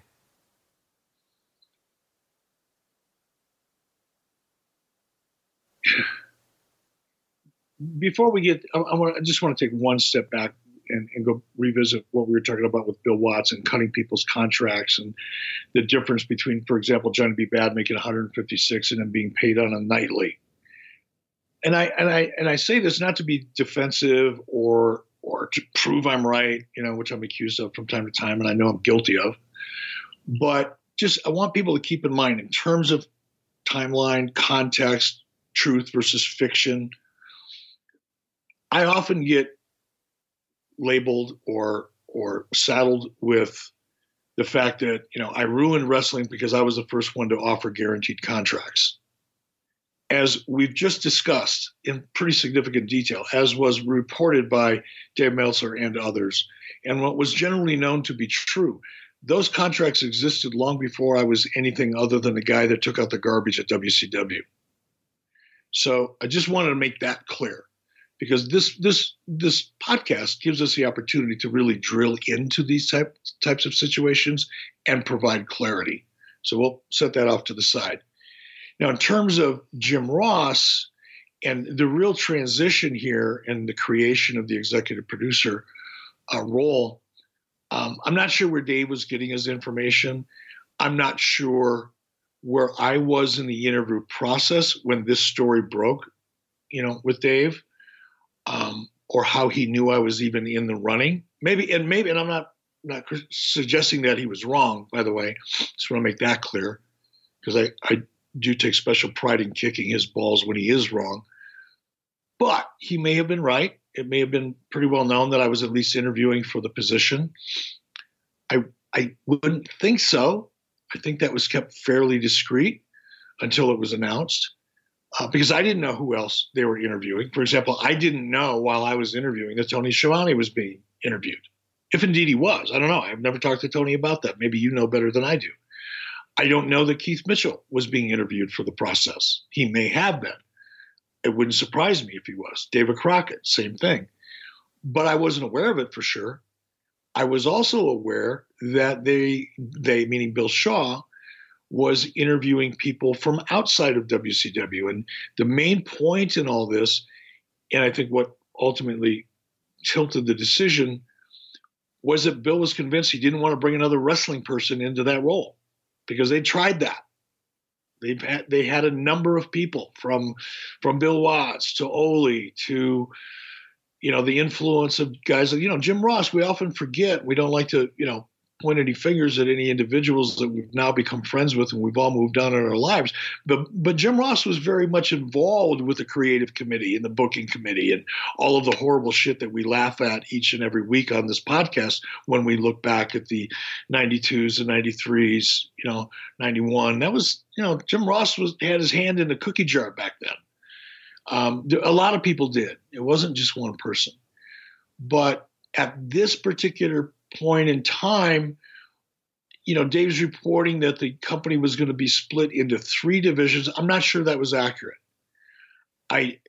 Ultimately, the company was split into 2 divisions, one being television and the other being everything else. Bob Dew was in charge of everything else in 93, meaning wrestling operations, talent acquisition, hiring and firing of talent, overseeing the creative department. This is where there's some confusion. And as executive producer, despite what Dave reported, I had no influence over the creative. None. I had a lot of influence over what that creative looked like once it made television, but I wasn't involved in the storyline process. The company was set up specifically by Bill Shaw and Bob Dew, my superiors. I had a dotted line reporting to Bob Dew, and that's the way Bill Shaw wanted it. So we were kind of like co-equal branches of government, if you will. But I didn't have any influence over the things that Bob Dew had control over. Now, it doesn't mean that I didn't participate in discussions about some of those things when it came to revenues and budgets or lack thereof, or planning for future budgets and things like that. So obviously I was part of the conversations, but I didn't have a right to vote. I didn't have the right to tell Sharon Sadello how to market a pay-per-view. I didn't have the right to tell Dusty Huey or Ole who we could or couldn't hire. I didn't have the authority to tell Don Sandifer, who was in charge of live events, how many live events it made sense to produce. So I did have a lot of influence over the actual technical television product, but not everything else. So I think Dave's reporting is probably 60% accurate at that time, but there's some very important nuances that were clearly not correct. He says the booking committee coming out of this is supposed to be Bill Watts, Dusty Rhodes, Greg Gagne, Bill Dundee, Jim Barnett, Keith Mitchell, Ole Anderson, Jim Ross, Larry Zbyszko, Sharon Sadello, Mike Graham, Eric Bischoff, and Michael Hayes. And if Ric Flair comes back, he's of course got a spot here. And allegedly even Sid Vicious was promised a spot on the committee. What? Now, this doesn't last very long. Let me tell you, Bill Watts resigns as vice president of wrestling operations on the morning of February 10th. So just 8 days later. And in a meeting with the department heads on the 12th, 2 days after he steps down, it's announced that Ole Anderson is going to take over Bill Watts' position, and Eric Bischoff is named as executive producer for all of WCW television. Shocking. Oh my God. That's so shocking. Did you need Blue Chew that day, or when they're making that announcement, are you ready to go? No, that was a really amazing time in my life. And I think if anybody, you know how you always say, Conrad, you're just a fan, well, you're just a fan that, ended up in the middle of a hurricane that you created with the success of, your podcast with Bruce Pritchard and then Tony Schiavone and then me. Now you're doing stuff with the guys from All In. You got 3 of the top podcasts in the world in this category. You're doing live shows with with Bruce and Tony and myself every weekend. So you've gone from, hey, I'm just a fan in Alabama to kind of being, a life force of your own in this new world that you've helped create. I felt that same way. That feeling when you get up in the morning and you're so excited about it because it's also new to you. You just can't wait for the sun to come up. It's like, fuck, I want to get to work. I don't want to go to bed. Sleep is nobody needs sleep. We can all work 24 hours a day because it's fun. That's kind of the way I felt. It was such a special moment for me in my life. And I had nothing to lose. And that was the most freeing feeling I've ever had in my life. That's the best way to describe it. And even now, 20 some odd, 30 years later, whatever it's been, 25 years later, I look back at that time and I value it only to the extent that it helped me understand what's really the most important things in life. And being in a situation where I've got nothing to lose and everything to gain is a situation I will continue to put myself in for the rest of my life, because it really makes me feel alive in a way that nothing else can. And that's the way I felt back then. I mean, I would wake up, early in the morning and, wake Lori up and I'd just rattle off the things that I would, I wanted to try to do. And, my favorite two words in life are what if? What if I do this? What if we try that? What if there's a way that we can make these things happen? If anytime a conversation starts out with what if, I get blue chewed up naturally. I get all excited, and then you start, embracing all the possibilities. That is the most freedom that I think I've ever had. Has nothing to do with the amount of money I had in the bank. Has nothing to do with anything other than I'm in a situation where I have absolutely everything to gain and nothing to lose. I love that. I loved it then, and I still love it to this day. I don't know how to transition to this, but we need to talk about the real reason Bill Watts is out of here. He did an interview in the Pro Wrestling Torch in the summer 1991 annual, and later it would be published in the Wrestling World Examiner newsletter. And it has comments from Bill Watts about Adolf Hitler and Nazi Germany. And this is also happening around the same time that Marge Schott from baseball fame was really under fire for some of her controversial comments. The interview that he does here is Facts to Hank Aaron by Mark Madden, of all people, a Torch columnist and of course a sports writer in Pittsburgh. And now he has a hit talk show there. On February 9th, this fax comes in, and Mark is asking Hank Aaron for his comments on the interview. Hank then takes the interview to the TBS president, Terry McGurk, and an announcement is made the next day that Watts has resigned. In the interview, Watts advocates if you're a business owner, you should be able to discriminate, and uses some really harsh language where he says, it's my business, it's my investment, so he should get to pick who he serves. And he has homosexual slurs. And this then says something like, do blacks discriminate against whites? Who's killed more blacks than anyone? The fucking blacks. But they want to blame all that bullshit Roots that came out on the air. That Roots was so bullshit. All you have to do if you want to find slaves is hand beads to the chiefs and they gave you the slaves. What is the best thing that ever happened to the black race? Well, it's that they were brought to this country. No matter how they got here, they were brought here. And you know why? Because they intermarried and got educated, and they're the ones ruining the black race. You go down to the black countries and they're all broke. Blah, blah, blah. You get the idea. Obviously this lands up in Hank Aaron's hands and a decision is made, but I mean, some really, really idiotic stuff out of his mouth here about not only that, but homosexuality. And he doesn't want to serve a homosexual. He shouldn't have to, but he doesn't use the word homosexual. You probably picking up what I'm putting down. The following week, Mark Madden has a follow-up interview with Hank Aaron where he admits that he took it to the TBS president, and he says it was horrible. There were horrible statements in this day and age for anybody, regardless of whether he made them or anyone else. It's just despicable, really, regardless of whether you work for a company, you work for yourself, or whether you're independent.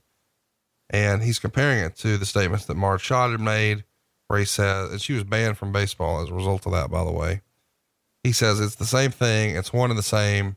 I can't say Marge was worse.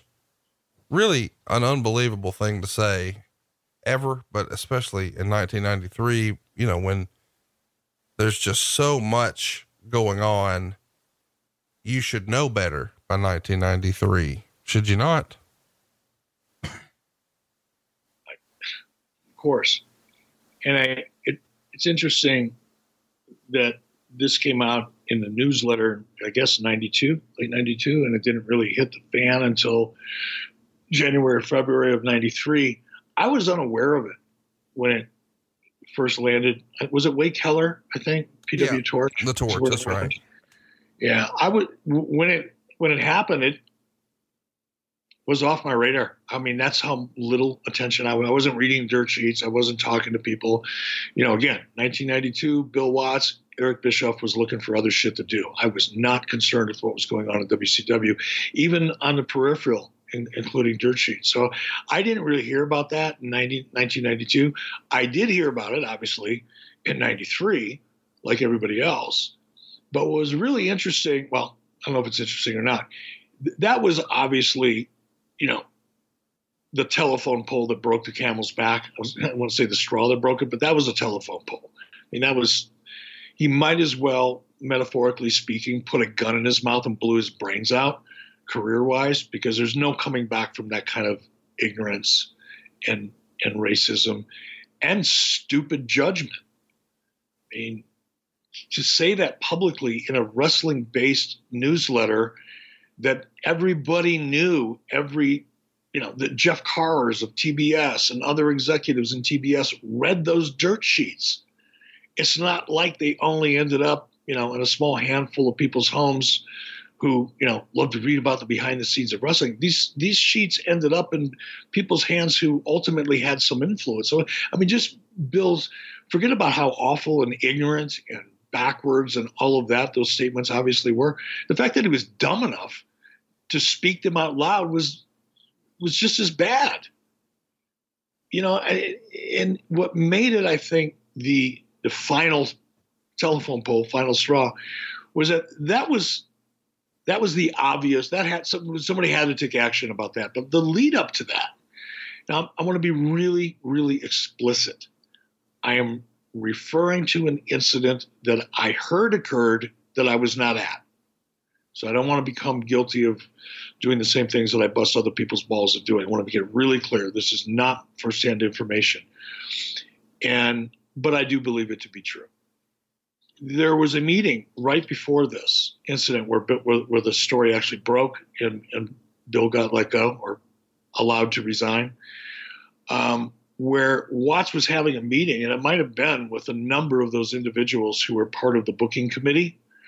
I wasn't there, so I clearly wasn't one of them. But there was a conference room in WCW offices at that time that had a balcony on the 15th floor or 14th floor that looked out over the side of the CNN Center. So if you were standing out on that balcony, you could literally, drop a nickel and it would land in the street. I can't remember the name of the street was, but whatever. And it was sometime, I think around January, where Bill was, holding court and he had everybody in the room and it had a big sliding glass door that would lead out into the patio. It was a very nice setup, right? And in the middle of the meeting, without adjourning the meeting or saying, everybody, excuse me, according to someone who was in the room that relayed the story to me, Bill Watts got up in the middle of the meeting, opened up the sliding glass door, went out to the balcony and took a leak off the balcony down onto the street.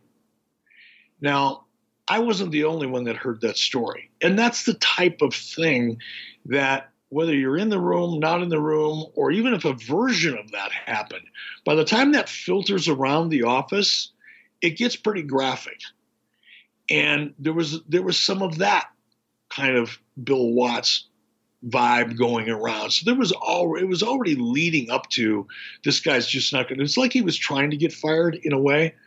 That's the way he behaved in so many respects. That by the time, the Mark Madden story broke, it was like, okay, we're not even going to talk about this. We got to get rid of this guy before he takes us completely under. It's really crazy to me because, I know that, as you said, it's one thing, it's horrible to even have those thoughts, much less to say them out loud. But my goodness, the Rodney King stuff happened in 91. The riots were in 92. This Marge Schott thing happened in November of 92. It is just the absolute forefront of the conversation in America. And to go do an interview like this is just, unbelievable. I mean, and I'm not a psychiatrist or a psychologist, and I don't want to try to pretend to be one on a podcast. But when you look at all the stupid, crazy, suicidal shit that Bill Watts did from a corporate perspective, he'd wear a gun to the Omni. Now, I'm a Second Amendment guy. I have a permit to carry a gun. I never do. I just like to know that if I need to, I can. But Bill Watts, he let everybody know he was packing heat when he came into the CNN Center, including me. And he made everybody aware of it. That's so dumb. It is. I mean, look, I don't want to get into Second Amendment stuff or people should or shouldn't carry guns. That's a personal choice at this point. But if you do take on that responsibility, the dumbest fucking thing you can do is advertise it. You don't do that. You keep that shit to yourself. If you feel the need to protect yourself, the last thing you want to do is wear a sign around your neck saying, hey, everybody, I'm carrying a gun. I'm protecting myself. What a guy like Bill Watts would do is that's how he intimidated people or tried to intimidate people. I thought he was a clown. Personally, when I saw that, when that became something I became aware of, I didn't have a lot of respect for Bill Watts I gave him about a month, and then I started losing respect for him. But once that became obvious to me, what he was, carrying and letting everybody know he was doing it, I was able to crystallize my view of him as being a bully. And usually bullies are very insecure, very weak people. They may be able to beat the fuck out of you, but that doesn't mean they're secure people. They're very insecure. Bill happened to be a big guy with a head the size of a fucking Kia, and he was intimidating to a lot of people physically. But mentally, I looked at him as a very weak, insecure person. Once those kinds of things, you start, there's a dot, there's a dot, there's a dot, let's connect the dots. Oh my God, there's a picture. And now it's a three-dimensional picture. But those little, the stupid-ass interview he did, which was so in the face of, as you put, public discourse and common sense and civility. I mean, who does that right in the middle of the Marge Schott, Rodney King, kind of controversy? Here's a guy that's going out speaking to a wrestling newsletter that he knows speaks to the wrestling community that if he had a fucking brain on his head, he would know was going to end up over, on the North Tower, which is where all the executives were.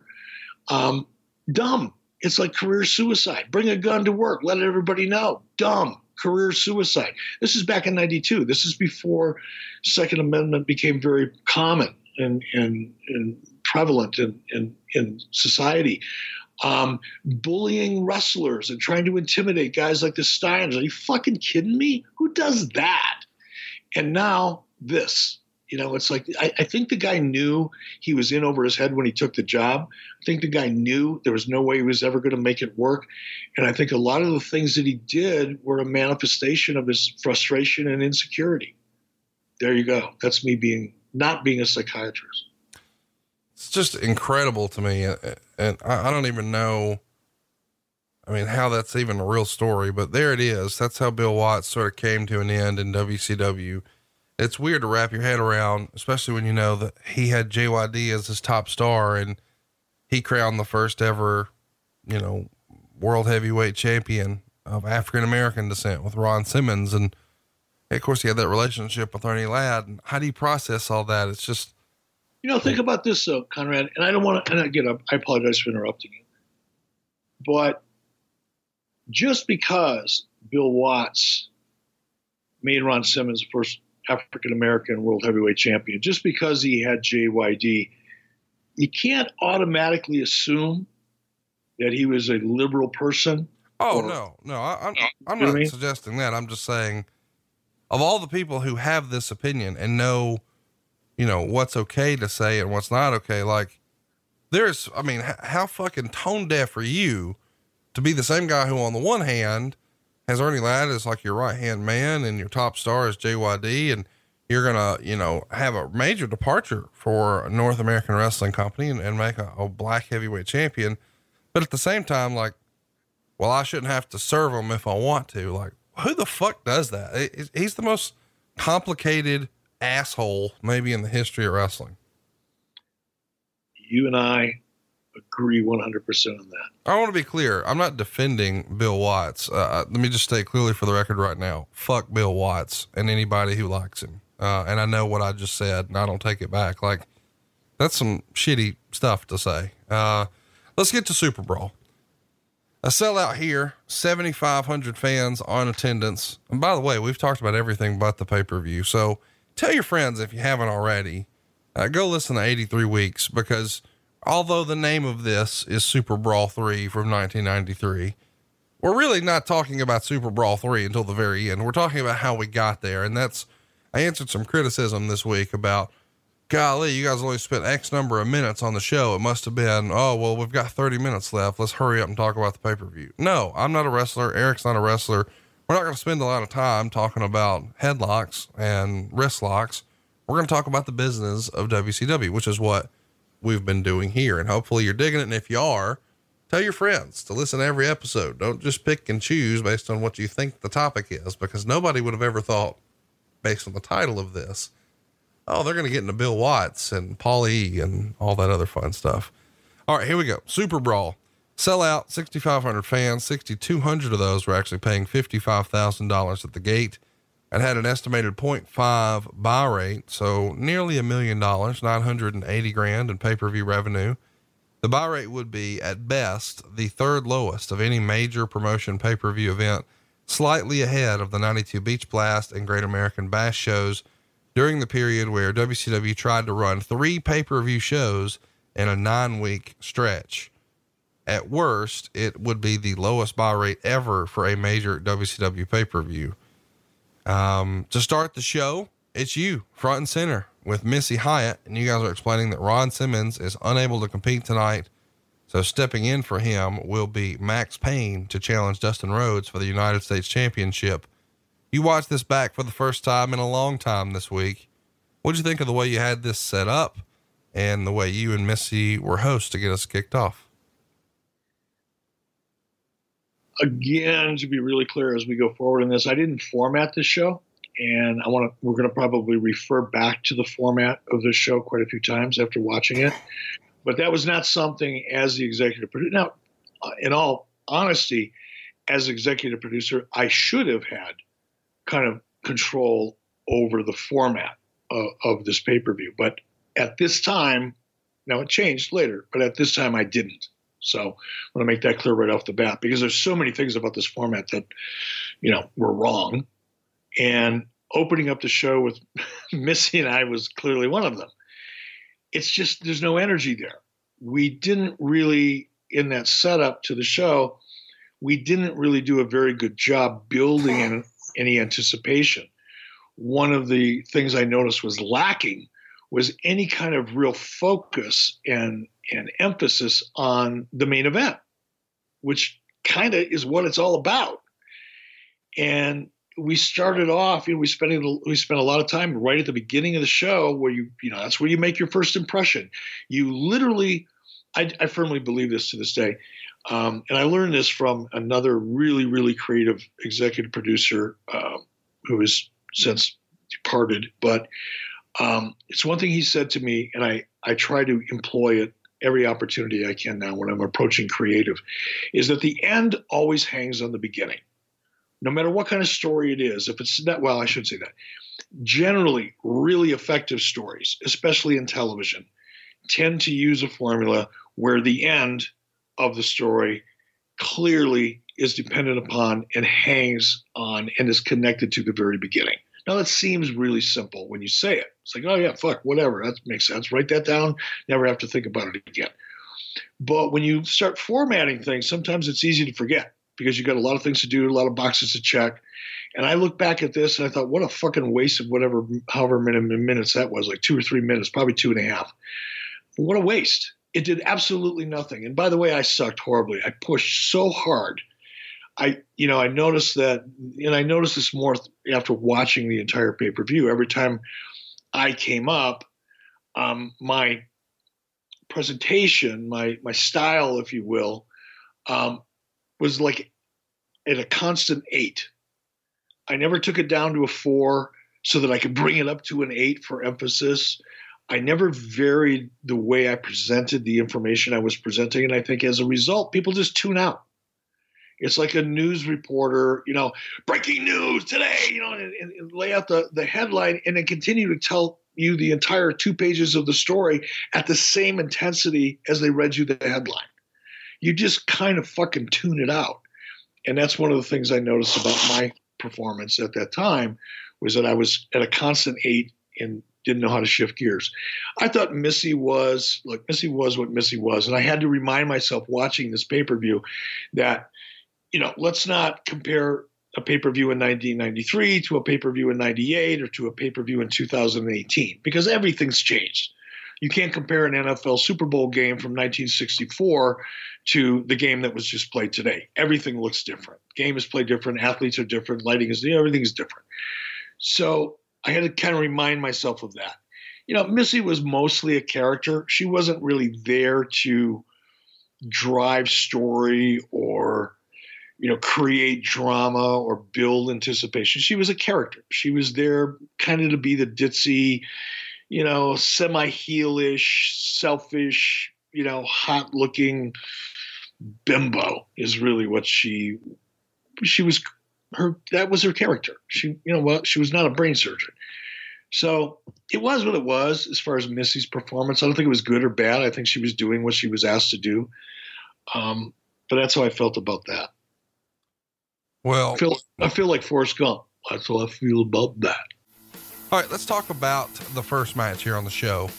We've got the Hollywood Blondes, Brian Pillman and Stone Cold Steve Austin, back before he was Stone Cold, beating up Eric Watts and Marcus Alexander Bagwell. During the match, Ventura even asked Tony, why do they boo him every time he gets in the ring? Talking about Bill Watts or Bill Watts' son, Eric Watts. And Tony says, are you sure it's booing or is it oohing? Wow. 2 stars here. Tony was doing his best to protect the business. He was, you know what I mean? What a tough spot to be in. No doubt. And why would Ventura even say that? Like, just let it go. Well, and that's, here's the challenge with a guy like Ventura. And Mark Madden was much the same way. These guys got over by, 2 different, roles, if you will, but they got over by being contrarians, I guess, if that's the right word. Sure. By doing the exact opposite of what you probably should do or would do in any given situation, or the average person. That's part of what got, Jesse over, is he would just come out and blurt shit that you would never expect to hear in his heel character. And a lot of times that technique works and it's very effective. And sometimes it crosses the line and it goes the other way. As to why he said it, Jesse was trying to get Jesse over. That's pretty much Jesse's primary modus operandi back then. And I'm not bagging on him for it. It just is. It was what it was. Jesse was concerned about Jesse. You use Tony as, the kind of 180 degree antithesis of that. Here's Tony trying to cover for something that hurts the talent. And, you got Jesse trying to bury the talent.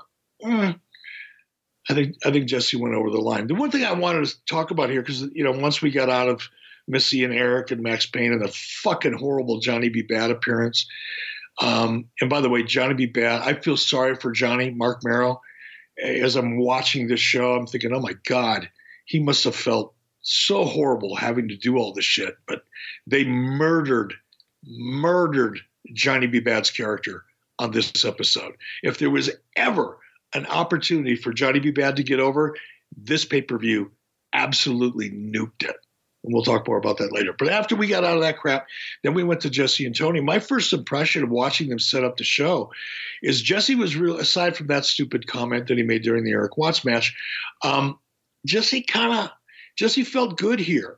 He'd only been with the company for about a year. The bloom had not fallen off the rose, so to speak. He wasn't carrying around some of that negativity and hostility that he did towards the end of his career. And he was actually kind of refreshingly good Jesse, with, 1 or 2 exceptions here.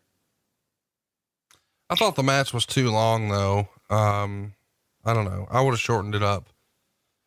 You guys do briefly come back, and say that Ric Flair's here tonight, and that gets a big pop from the crowd, a big chant from the crowd. You shoot a bunch of Ric Flair signs, And there's a cutaway where we see Ric Flair getting out of a limo and, the head of security, ushering Missy away. And it's a fun little skit, whatever it is. But his return to WCW being featured here, I mean, it's a big part of the show, is it not? It absolutely is. I mean, that was the buzz in, the periphery of the wrestling industry, the dirt sheets and whatever. It was certainly a big part of the conversation within Turner Broadcasting. I think everybody, Turner Corporate, was excited because they felt it was a mistake to have let him go in the first place. So yeah, there was a lot of buzz. And keep in mind, where are we? We're in, Asheville, North Carolina, for crying out loud. I mean, other than Charlotte, is there a better place on the map to bring back, Ric Flair, other than Asheville? So of course, the entire show was really, there was a lot of things going on in the show. Sting and Vader, obviously, in the main event being the focal point, or should have been. But Rick, I think the underlying really big point was that Ric Flair was coming back. It kind of overshadowed everything, and it should have. Next up, we get Chris Benoit making his WCW pay-per-view debut, and he's going to lose the Too Cold Scorpio with a roll-up in 18 minutes and 46 seconds. Wade Keller would give it 3.5 stars. Pretty fun match for what it was. I can't say that it was exactly what I expected, but I enjoyed it. What'd you think? Really interesting for me. Really, really interesting. And especially going back in the context of this time and all of the choices, the influences, decisions that would manifest, 3, 4, 5, 6 years later. We're seeing that here. I think it was Bill Watts, might have been during 92 when Watts was in charge, was the last attempt, or was the most recent attempt back then, to try to have some kind of, as the term is, so overused in the wrestling industry today, a working relationship with New Japan. And like so many things under the Watts regime and era, the relationship between New Japan and WCW became very fractured, and to the point where there was some real heat there. And I wasn't a part of the process, so I can't speak to it with a lot of specificity. But there was financial, disagreements. There was creative disagreements. All kinds of heat between WCW and really Bill Watts and New Japan. But what you're seeing on this pay-per-view was kind of the remnants of that relationship. And Chris Benoit, I believe, we'll go back and look, but I believe the reason he was there was because of New Japan. The reason I hired Chris Benoit years later was because of Chris's relationship with New Japan. So that remained constant. But this would have been one of the first times that I can recall ever being really exposed to Chris Benoit. It's a fun match to go back and watch. If you haven't already, you should probably go check it out just because of the historical significance, knowing, what side of shift WCW's on at the time and the contributions that, the rest. Next up, if we can't, Conrad, and I'm sorry again to jump you here, but I don't want to, fail to talk about Too Cold Scorpio, who I think, if you go back and watch this match, first of all, I think you're seeing early Chris Benoit. Chris Benoit clearly evolved as a performer. Mm-hmm. I think he got much more crisp, much more confident. His moves, when I say crisp, I mean, everything looked way more believable, and the speed at which, the pace at which that Chris would work. And I'm not talking about whether he got through a match in 2 minutes or 9 minutes, but everything he did was so crisp. And when he did do something, he executed it so quickly, it made it look even more believable. But that's Chris Benoit as we see him, I think, later on in 94, 95, certainly 96, 97, 98. But here he's got really long hair, which is odd looking, when I see him now. And again, back then that was cool, I guess, or was. But, to see him in that really long below the shoulder length hair is odd. And really, but just to watch his style of wrestling and the way he executed in the ring and how much it changed over the course of really 3 or 4 years is something I think that's fascinating to go back and look at. Without question. Next up, you guys interview Max Payne. Whew. And then the British Bulldog would pin Bill Irwin in his WCW pay-per-view debut, gets 3/4 of a star. And after the match, Tony would interview the Bulldog, and he says he's in WCW to become the world heavyweight champion. And he's excited to see Vader's match later tonight, but he's got his set sight on him down the road. What'd you think of the Max Payne interview and then the Bulldog match here? Oh, the Max Payne interview was hard to watch. You know, and I didn't remember working with him much. Like if you would have called me up on the phone a couple of days ago and said, "Hey, what do you remember about Max Payne?" I would have had to try real hard to come up with 30 seconds of conversation about him. After seeing this now, obviously more of it came back to me. But this was pretty fucking horrible. I don't know another way to say it. The character was kind of really ill-defined. Was he a heel? Was he a baby face? Kind of hard to have a heel come out there and, shred a fucking electric guitar playing the national anthem or Star Spangled Banner or whatever it was. Kind of, if he's a heel, then, well, you just killed that. There's a certain amount of basic psychology I think that should go into some things, and having your heel come out and playing the national anthem or Star Spangled Banner, I guess it was, a la Jimi Hendrix at Woodstock is probably not the right thing to do.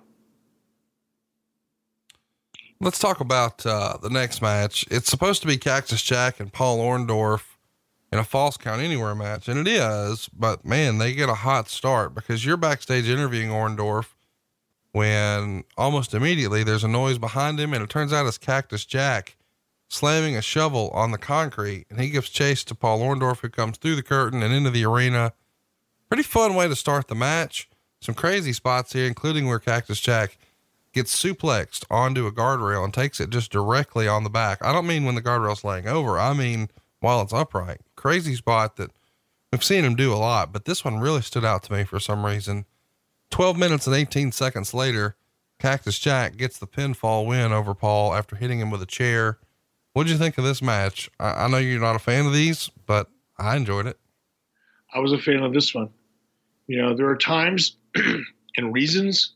I think more importantly, there are reasons to have this type of match.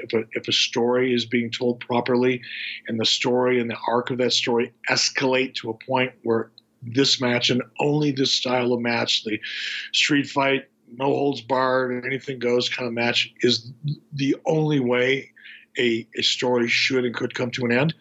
I do believe that. And this is a perfect example of that. Now, I don't know exactly what all the buildup was in each one of their characters and what we tried to establish to make the substitution, make sense.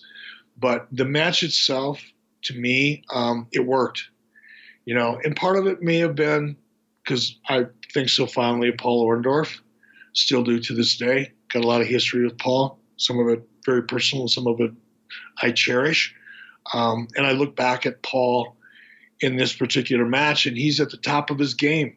I mean, you can tell by looking at him. Yeah, he's that pinched nerve is affecting I think it was his right arm, his shoulder, and it's a little bit apparent, looking at him physically, but he still looks better than 99 and 9/10% of most males walking the face of the earth at this time. His work rate was still really good. He was believable. I love Paul Orndorff's work.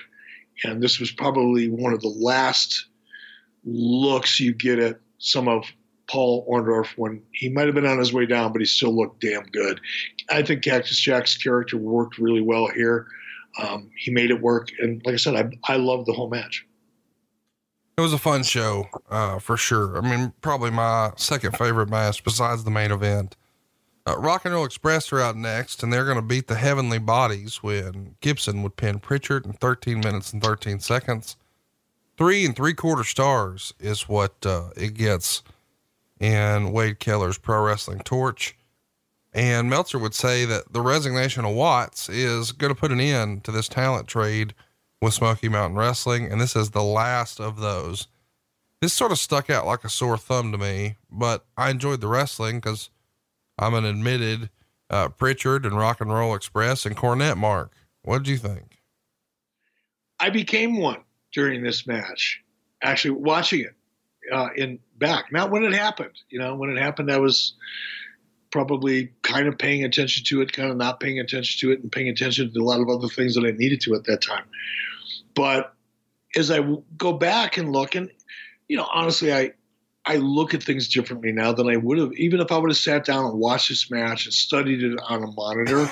My feelings about it now are different than my feelings about it or would have been then, right? Because my tastes are different. My knowledge is different. My experience is different.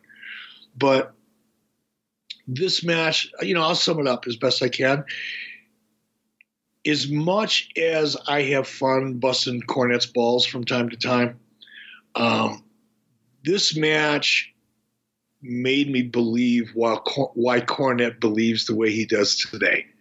So much of the stuff that Cornette says today some of it's relevant, I think. Some of it is just because he had the height of his career during a certain point in time that made the largest impression upon him, and he's never been able to shift gears out of that period since.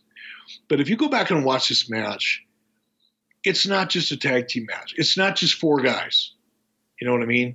So many tag team matches that I watch. That's why I've never really been a big fan of tag team matches, because generally they're just four guys having singles matches.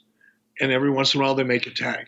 There's no teamwork that's evident other than making tags for the most part. I'm not saying that's always true.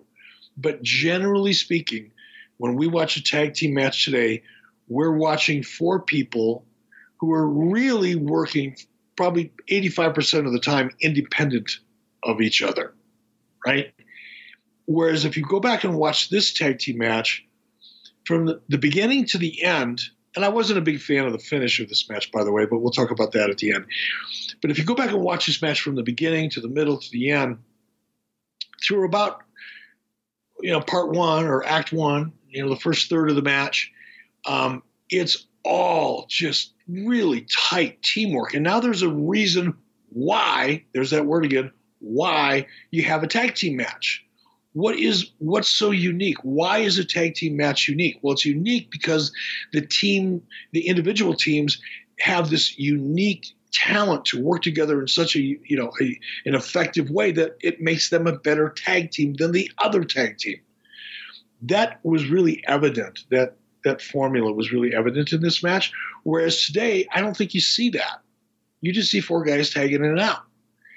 And really, really good tag teams, and I'm not an expert on this because it's never been something I've really loved. I've never loved tag teams, but seeing this match made me realize why many people do, because the potential is there for that art form to play itself out in a way that's different than the other matches on the card, because you don't see that in the other matches, in singles matches. So I really liked it. I can't put it over enough. I find it, I don't remember Tom Pritchard, ever being on a show that I was involved with. So that was kind of cool to see Tom there. I've only recently gotten to know Tom. I've known Bruce for a long time, but I've only recently, crossed paths with Tom and hung out with him a little bit and got to know him. So it was kind of fun going back and seeing this and remembering, or being reminded is a better way to say it, that Tom Pritchard was on this show. Stan Lane looked to me like a little baby Lex Luger with shorter hair. It's another little note I made to myself. They could have been like cousins or twins or something. Rock and Roll Express looked phenomenal. This might not have been the peak of their career, but they were certainly not far from it. I thought they looked absolutely great. But I did not like the finish. It was just, I want to be really careful how I say this. Let's put it this way. It was a finish that was very typical in the southeastern part of the United States at the time. I'm picking up what you're putting down. Next up. No, you're not. No, you're not. The Southeast, because I want to make sure nobody misunderstands me. The Southeast was primarily a weekly territory. Weekly territories had very episodic finishes that required this kind of a cluster at the end. The audience was accustomed to it. I'll also say, before we move on, check out the reaction. I encourage everybody. Go back, WWEnetwork.com, go to the Vault section, choose WCW, go to the pay-per-views, choose SuperBrawl III, look at this match in particular. And I've said this before, defending some of the, otherwise stupid things I may have done from time to time or booking decisions I made from time to time, I always go, yeah, go back, look at the finish, watch the crowd reaction, now criticize it. I'll say that here. Not only was the match a great match, but go back and watch the crowd reaction. Even though I don't like the finish because I think it was overused, really overexposed. But look at the reaction from the crowd. There's a guy wearing a Sting shirt, right center hard camera, front row, that loses his shit over this finish. So it was a great tag team match. Let's talk a little bit about the next match here, which I know you're excited about. Dustin Rhodes and Max Payne. Dustin gets a win by DQ, 11 minutes and 38 seconds. He retains the U.S. title when Payne threw the referee into Dustin for the DQ. It gets 1 star in the torch. This is a miss for me. What say you? Yeah, same thing. I mean, the whole Max Payne thing, it was a miss from the get-go. There were no stakes in this thing that really made any sense. The character didn't make any sense. He wasn't really a heel. He wasn't really a baby face. He was just this freakishly looking big guitar player. His Max Payne's promo was uninspiring. It didn't create any urgency or stakes or interest or anything at all to compel me. It was just a fucking waste of time. And I'm not a big fan of no finishes. I think it's great for TV to do a no finish because it helps set up the episodic, nature of television where you've got to revisit it and try to get a finish. But to have a no finish on a pay-per-view, even though I'm guilty as charged, fuck it, I did it, I know. But the more I see it, the more I understand why it's such a bad idea. It's convenient. It can work. It's easy to justify. Get everybody to nod their head and go, okay, I guess that makes sense. So from that point of view, yeah, it works. But from the consumer's point of view, the audience's point of view, it's just, God, let's see. Give me a flat, no talent, no charisma, ill-defined or not defined character, and let's put him in a match that doesn't have a conclusion. Yeah, that's pretty bad. Well, what's not bad is the Nature Boy Ric Flair returning. He's going to come out to do an interview here. Comes down with a couple of guards and says something like, a picture's worth 1,000 words. The Nature Boy's back. The city's on fire and we're wrestling for a title I never lost. And then he does color for the NWA World Title match where Barry Windham would pin the Great Muta after a leaping DDT about 24 minutes in. And now Barry Windham becomes the NWA World Champion. Keller would give it 2 stars and say it was disappointing. Credible, but too slow and lacking any intensity for most of the bout. Rick came to the ring with the belt and fastened it on Barry. And when Barry realized it was him, he quickly turned around and they had a stare down, which plants the seeds for their upcoming feud. And Rick would make his first TV appearance on a show that was taped just a couple of days after this on February 23rd, but it doesn't make air until early March. And it looks like we're off to the races for Ric Flair back in the NWA World Title picture with Barry Windham. What'd you think of the match and what'd you think of the promo and then the angle afterwards with Rick and Barry? I agree with Wade on this one. It had a lot of potential, but again, you got, Muta, who he could work American style, and often when Gaijin or Americans would go over to Japan, Muta was, Muta and Shono and a handful of others were always the go-to because they could adapt to an American style. And some Americans adapt more easily to the Japanese style. But sometimes you get guys like Muta and Barry Windham who just didn't really adapt to each other's styles. And it's not a bad match, but it's not an exceptional one either. It fights hard to find that mediocre mark. Nothing against either one of them. Barry Windham to this day is still one of the guys I really look forward to seeing out on the road when we do shows and things like that. Always was a pretty good friend and had a lot of respect for Barry. But sometimes, like I said, it's just chemistry, and the chemistry wasn't really here in this match. It wasn't laid out well for either one of them. They weren't able to kind of pick it up on their own because of the lack of chemistry, not lack of respect, not lack of anything, just lack of chemistry. As far as the feud going forward, here's another thing. I was thinking about this the other day. I don't know why, but I was thinking about Dusty and and working with Dusty. Somebody must have asked me a question about it on social media to get me thinking about it. But I was reflecting back, and Dusty's creative influences and his role in WCW is subject of a lot of different opinions. Let's put it that way.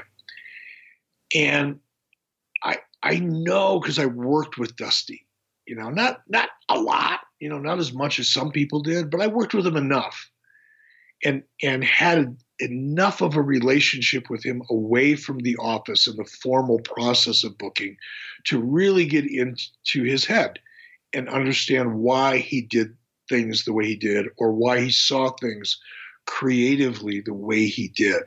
And those conversations took place, like I said, outside of the office, not hanging out and having a cocktail in the Omni Bar, or it took place while we were out hunting or dove hunting or driving up and down the road or hanging out at his house.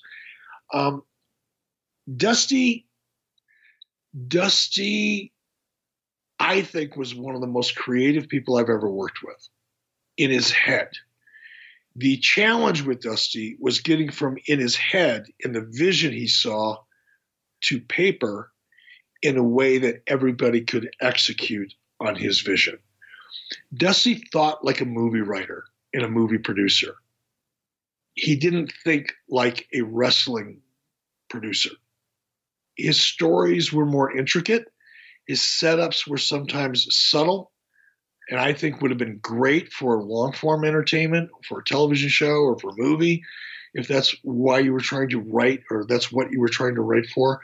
But I've learned over time that wrestling stories, I've said this before in this podcast, they need to be painted in big and bright colors with very broad strokes and not rely on shades of gray or nuance.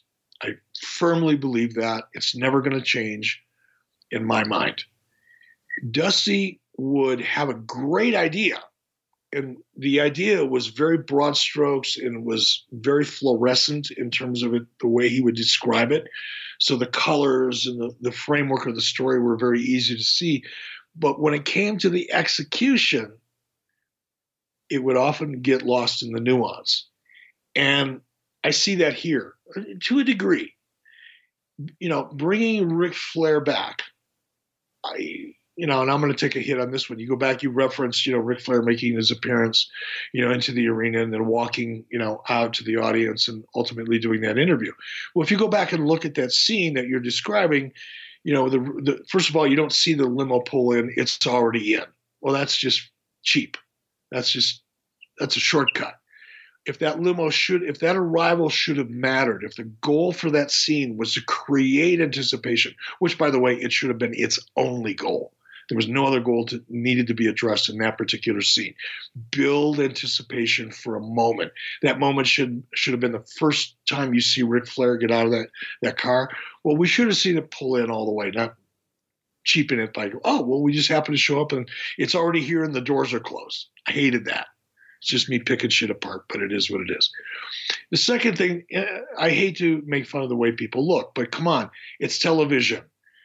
Whoever hired the two girls that came out of that limo with Rick, should have been the last time they ever hired two girls to walk out of a limo with Rick.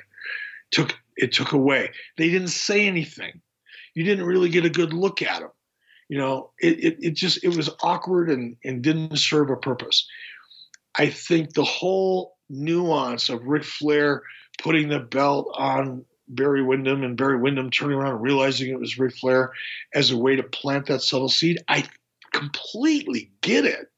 And I think most people did. Unfortunately, I don't think it created any intensity or drama. It was too subtle.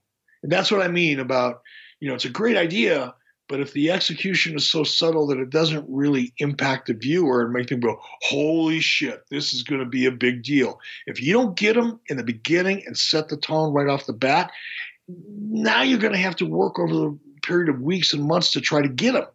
And the best opportunity is the first time they're together. I think if Dusty would have kind of turned up the volume on that scene just a little bit and painted that picture with brighter colors and little broader strokes and done a better job of establishing that this shit is going to go down between these two guys, and that title means everything to both of them. That's a whole lot different of a statement than, oh, it's Ric Flair, and he never really lost a title, and Barry Windham knows all about Ric Flair. Oh, my gosh, what's going to happen? It was too subtle. It was too nuanced. Let's get to our main event. Nothing nuanced about this. A couple of big dudes beating the shit out of each other. It's an incredible match with a horrific video series that Sharon Sadello put together to get us here.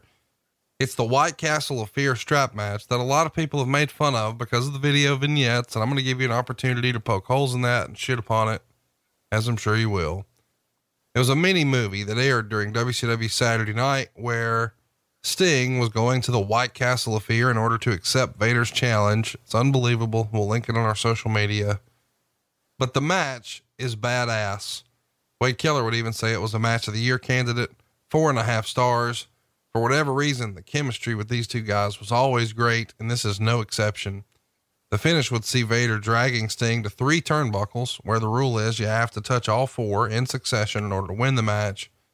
Sting then kicked him away, but Vader fell into the 4th turnbuckle to win the match. So Vader is your winner here. Lots of classic matches between these guys. After the match, Vader would even be hospitalized for this one for bleeding heavily from his ear. Later that night or early the next morning, he would be released from the hospital. But it's a unanimous best match of the night. They go 20 minutes and 57 seconds. I loved it. What'd you think? I found a whole new, respect again for both Vader and Sting. I mean, Vader was awesome. I mean, this might have been one of his best performances in WCW. I know he had a lot of them, a number of them. But when I looked at this match, and just, first of all, he looked phenomenal. This is early in his WCW tenure, and he looked great physically. Wasn't carrying too much weight. He was just unbelievable. His work rate was off the chart for his size. And we always say that, we always like, well, for his size, his work rate was amazing. His work rate was fucking amazing, period, full stop. Whether he weighed 180 pounds or he weighed 480 pounds, fucking work rate was amazing. Sting, especially in the third act or the third part of this match, going into the finish, when he was, hung up in the ropes and getting choked up. I mean, his selling, and then there was a sequence of events where he was throwing uppercuts or throwing punches, from the floor, while Vader was kind of prone on the ropes. I was shocked at how good that looked and how well that was executed. So yeah, the whole White Castle of Fear bullshit and videos and all the gaga that, surround this particular match. Conrad is right. Listeners, if you're listening to this and you really love classic wrestling, you want to see Sting at really, I think, his peak. You want to see Vader at a peak performance. You want to see a phenomenal fucking match. Go back and watch this match. And forget about the fact that Sharon Sadello did goofy fucking, mini movies about it, because it doesn't matter. But this match was phenomenal. Really, really excited to go back and watch it. Go out of your way to watch it. And while you're at it, go watch this goofy as shit Sharon Sadello mini movie. Eric, I'm sure you were very, very far away from this. Was there any discussion of what the budget was for this piece of shit? Cause obviously you guys are sort of cutting costs and this feels like a big expense. What did you think? Were people poking fun of this in the office? Was everybody trying to be positive and just lie to each other and say it was great? Chat me up. Well, it was a little bit of everything. The budget was really high for it. I don't recall what it was. I'm not sure. Not that I don't recall. I was never involved in the budget process, approving or not approving it. I didn't produce it. So there was no way I would have known, other than hearing, second, third, fourth, fifth hand what the budget was. It was a lot, though. It was in 6 figures. Sharon hired, a lot of people from outside of WCW to help produce it. Now, I'm not a big fan of Sharon Sadello. I thought she was a very dishonest person. Not that she tried to steal or commit fraud of any kind or anything like that, but in the way she conducted herself wasn't really what I would consider to be an honest person. She's very duplicitous. She was very super political. She was probably, when I talk about politics, other than Jim Barnett and Gary Juster, there was nobody more political than Sharon Sadella. Nobody. And that was evident to me from the very, very beginning of my exposure to her. At this time, that we're talking about here, she's reporting to Bob Dew. Bob Dew, super nice guy. There was a reason he was in the position he was in, and that's because everybody loved him within Turner Broadcasting. He was a pretty easy mark for someone like Sharon Sadella. Didn't put up a lot of resistance to things at that time. Sharon, now I'm going to defend her as much as I didn't like her, and I didn't have any respect for her. I will defend her at this point to a degree, because the prevailing, the consensus was, well, the reason WWF is so much better than us is because their production values are so much higher. And that was true. That was not a false premise. That was very, very true. And I think, to Sharon's defense, she felt that by coming up with this kind of epic mini movie, Hollywood-esque type of promotion for this event, that it may help bridge the gap between the between the realistic difference between the production values in WWF and the production values typically in WCW. And I didn't disagree with that. I mean, like I said, the premise of that logic is sound. But going to the extent that she did with it, losing any sense of reality, once you step, it's a really funny thing. I've learned, and I've done, I've learned more from my mistakes than I have from my success. I want to make that really clear. But the farther you go from this could be true into, well, yeah, but that's what they do in Hollywood. If you allow yourself to get caught up in that philosophical struggle between, yeah, but that could be really true, which really works for wrestling, and wow, that's a really great movie trailer for a Hollywood movie. You've got to be really careful you don't get too far into the middle of those two opportunities, because that gray area can be deadly. If you do a promotion that is so slick, so well produced, it feels like a movie trailer, and it's no longer relatable to the characters in the story the way the audience relates to them, you're fucked. And that's what this thing did. This White Castle of Fear nonsense did.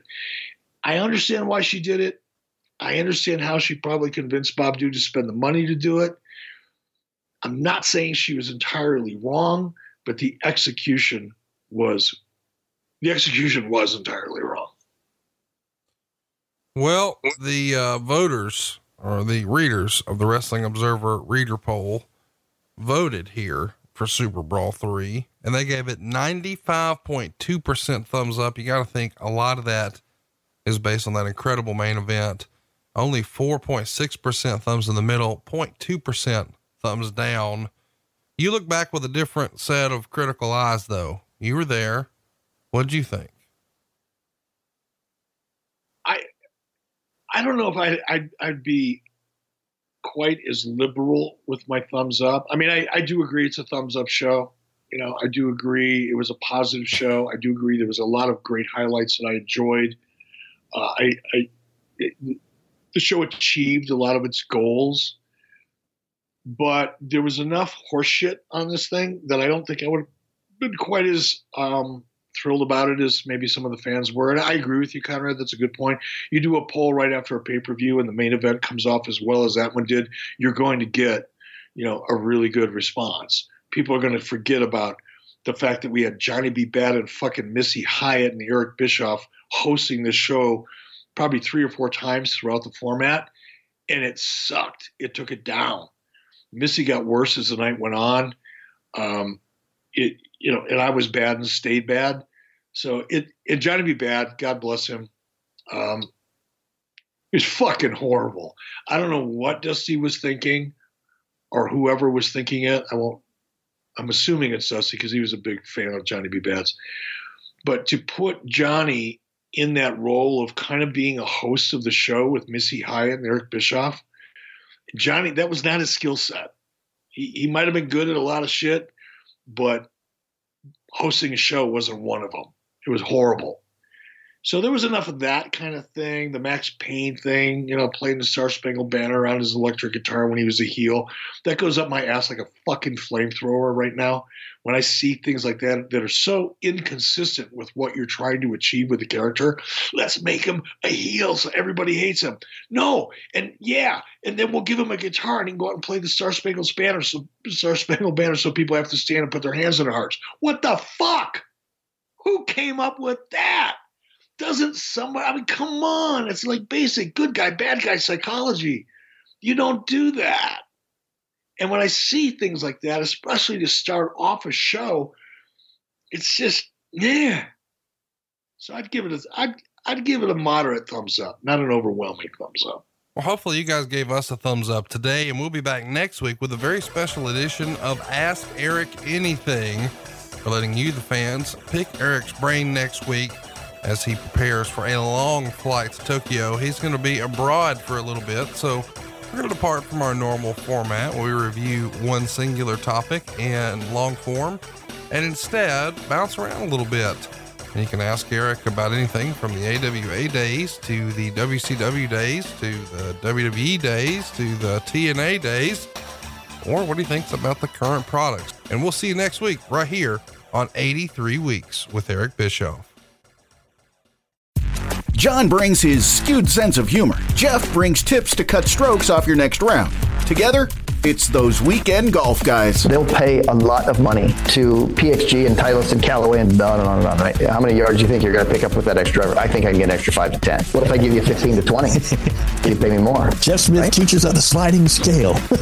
Those Weekend Golf Guys, the podcast, part of the Believe Network. Just search BLEAV on YouTube or wherever you listen.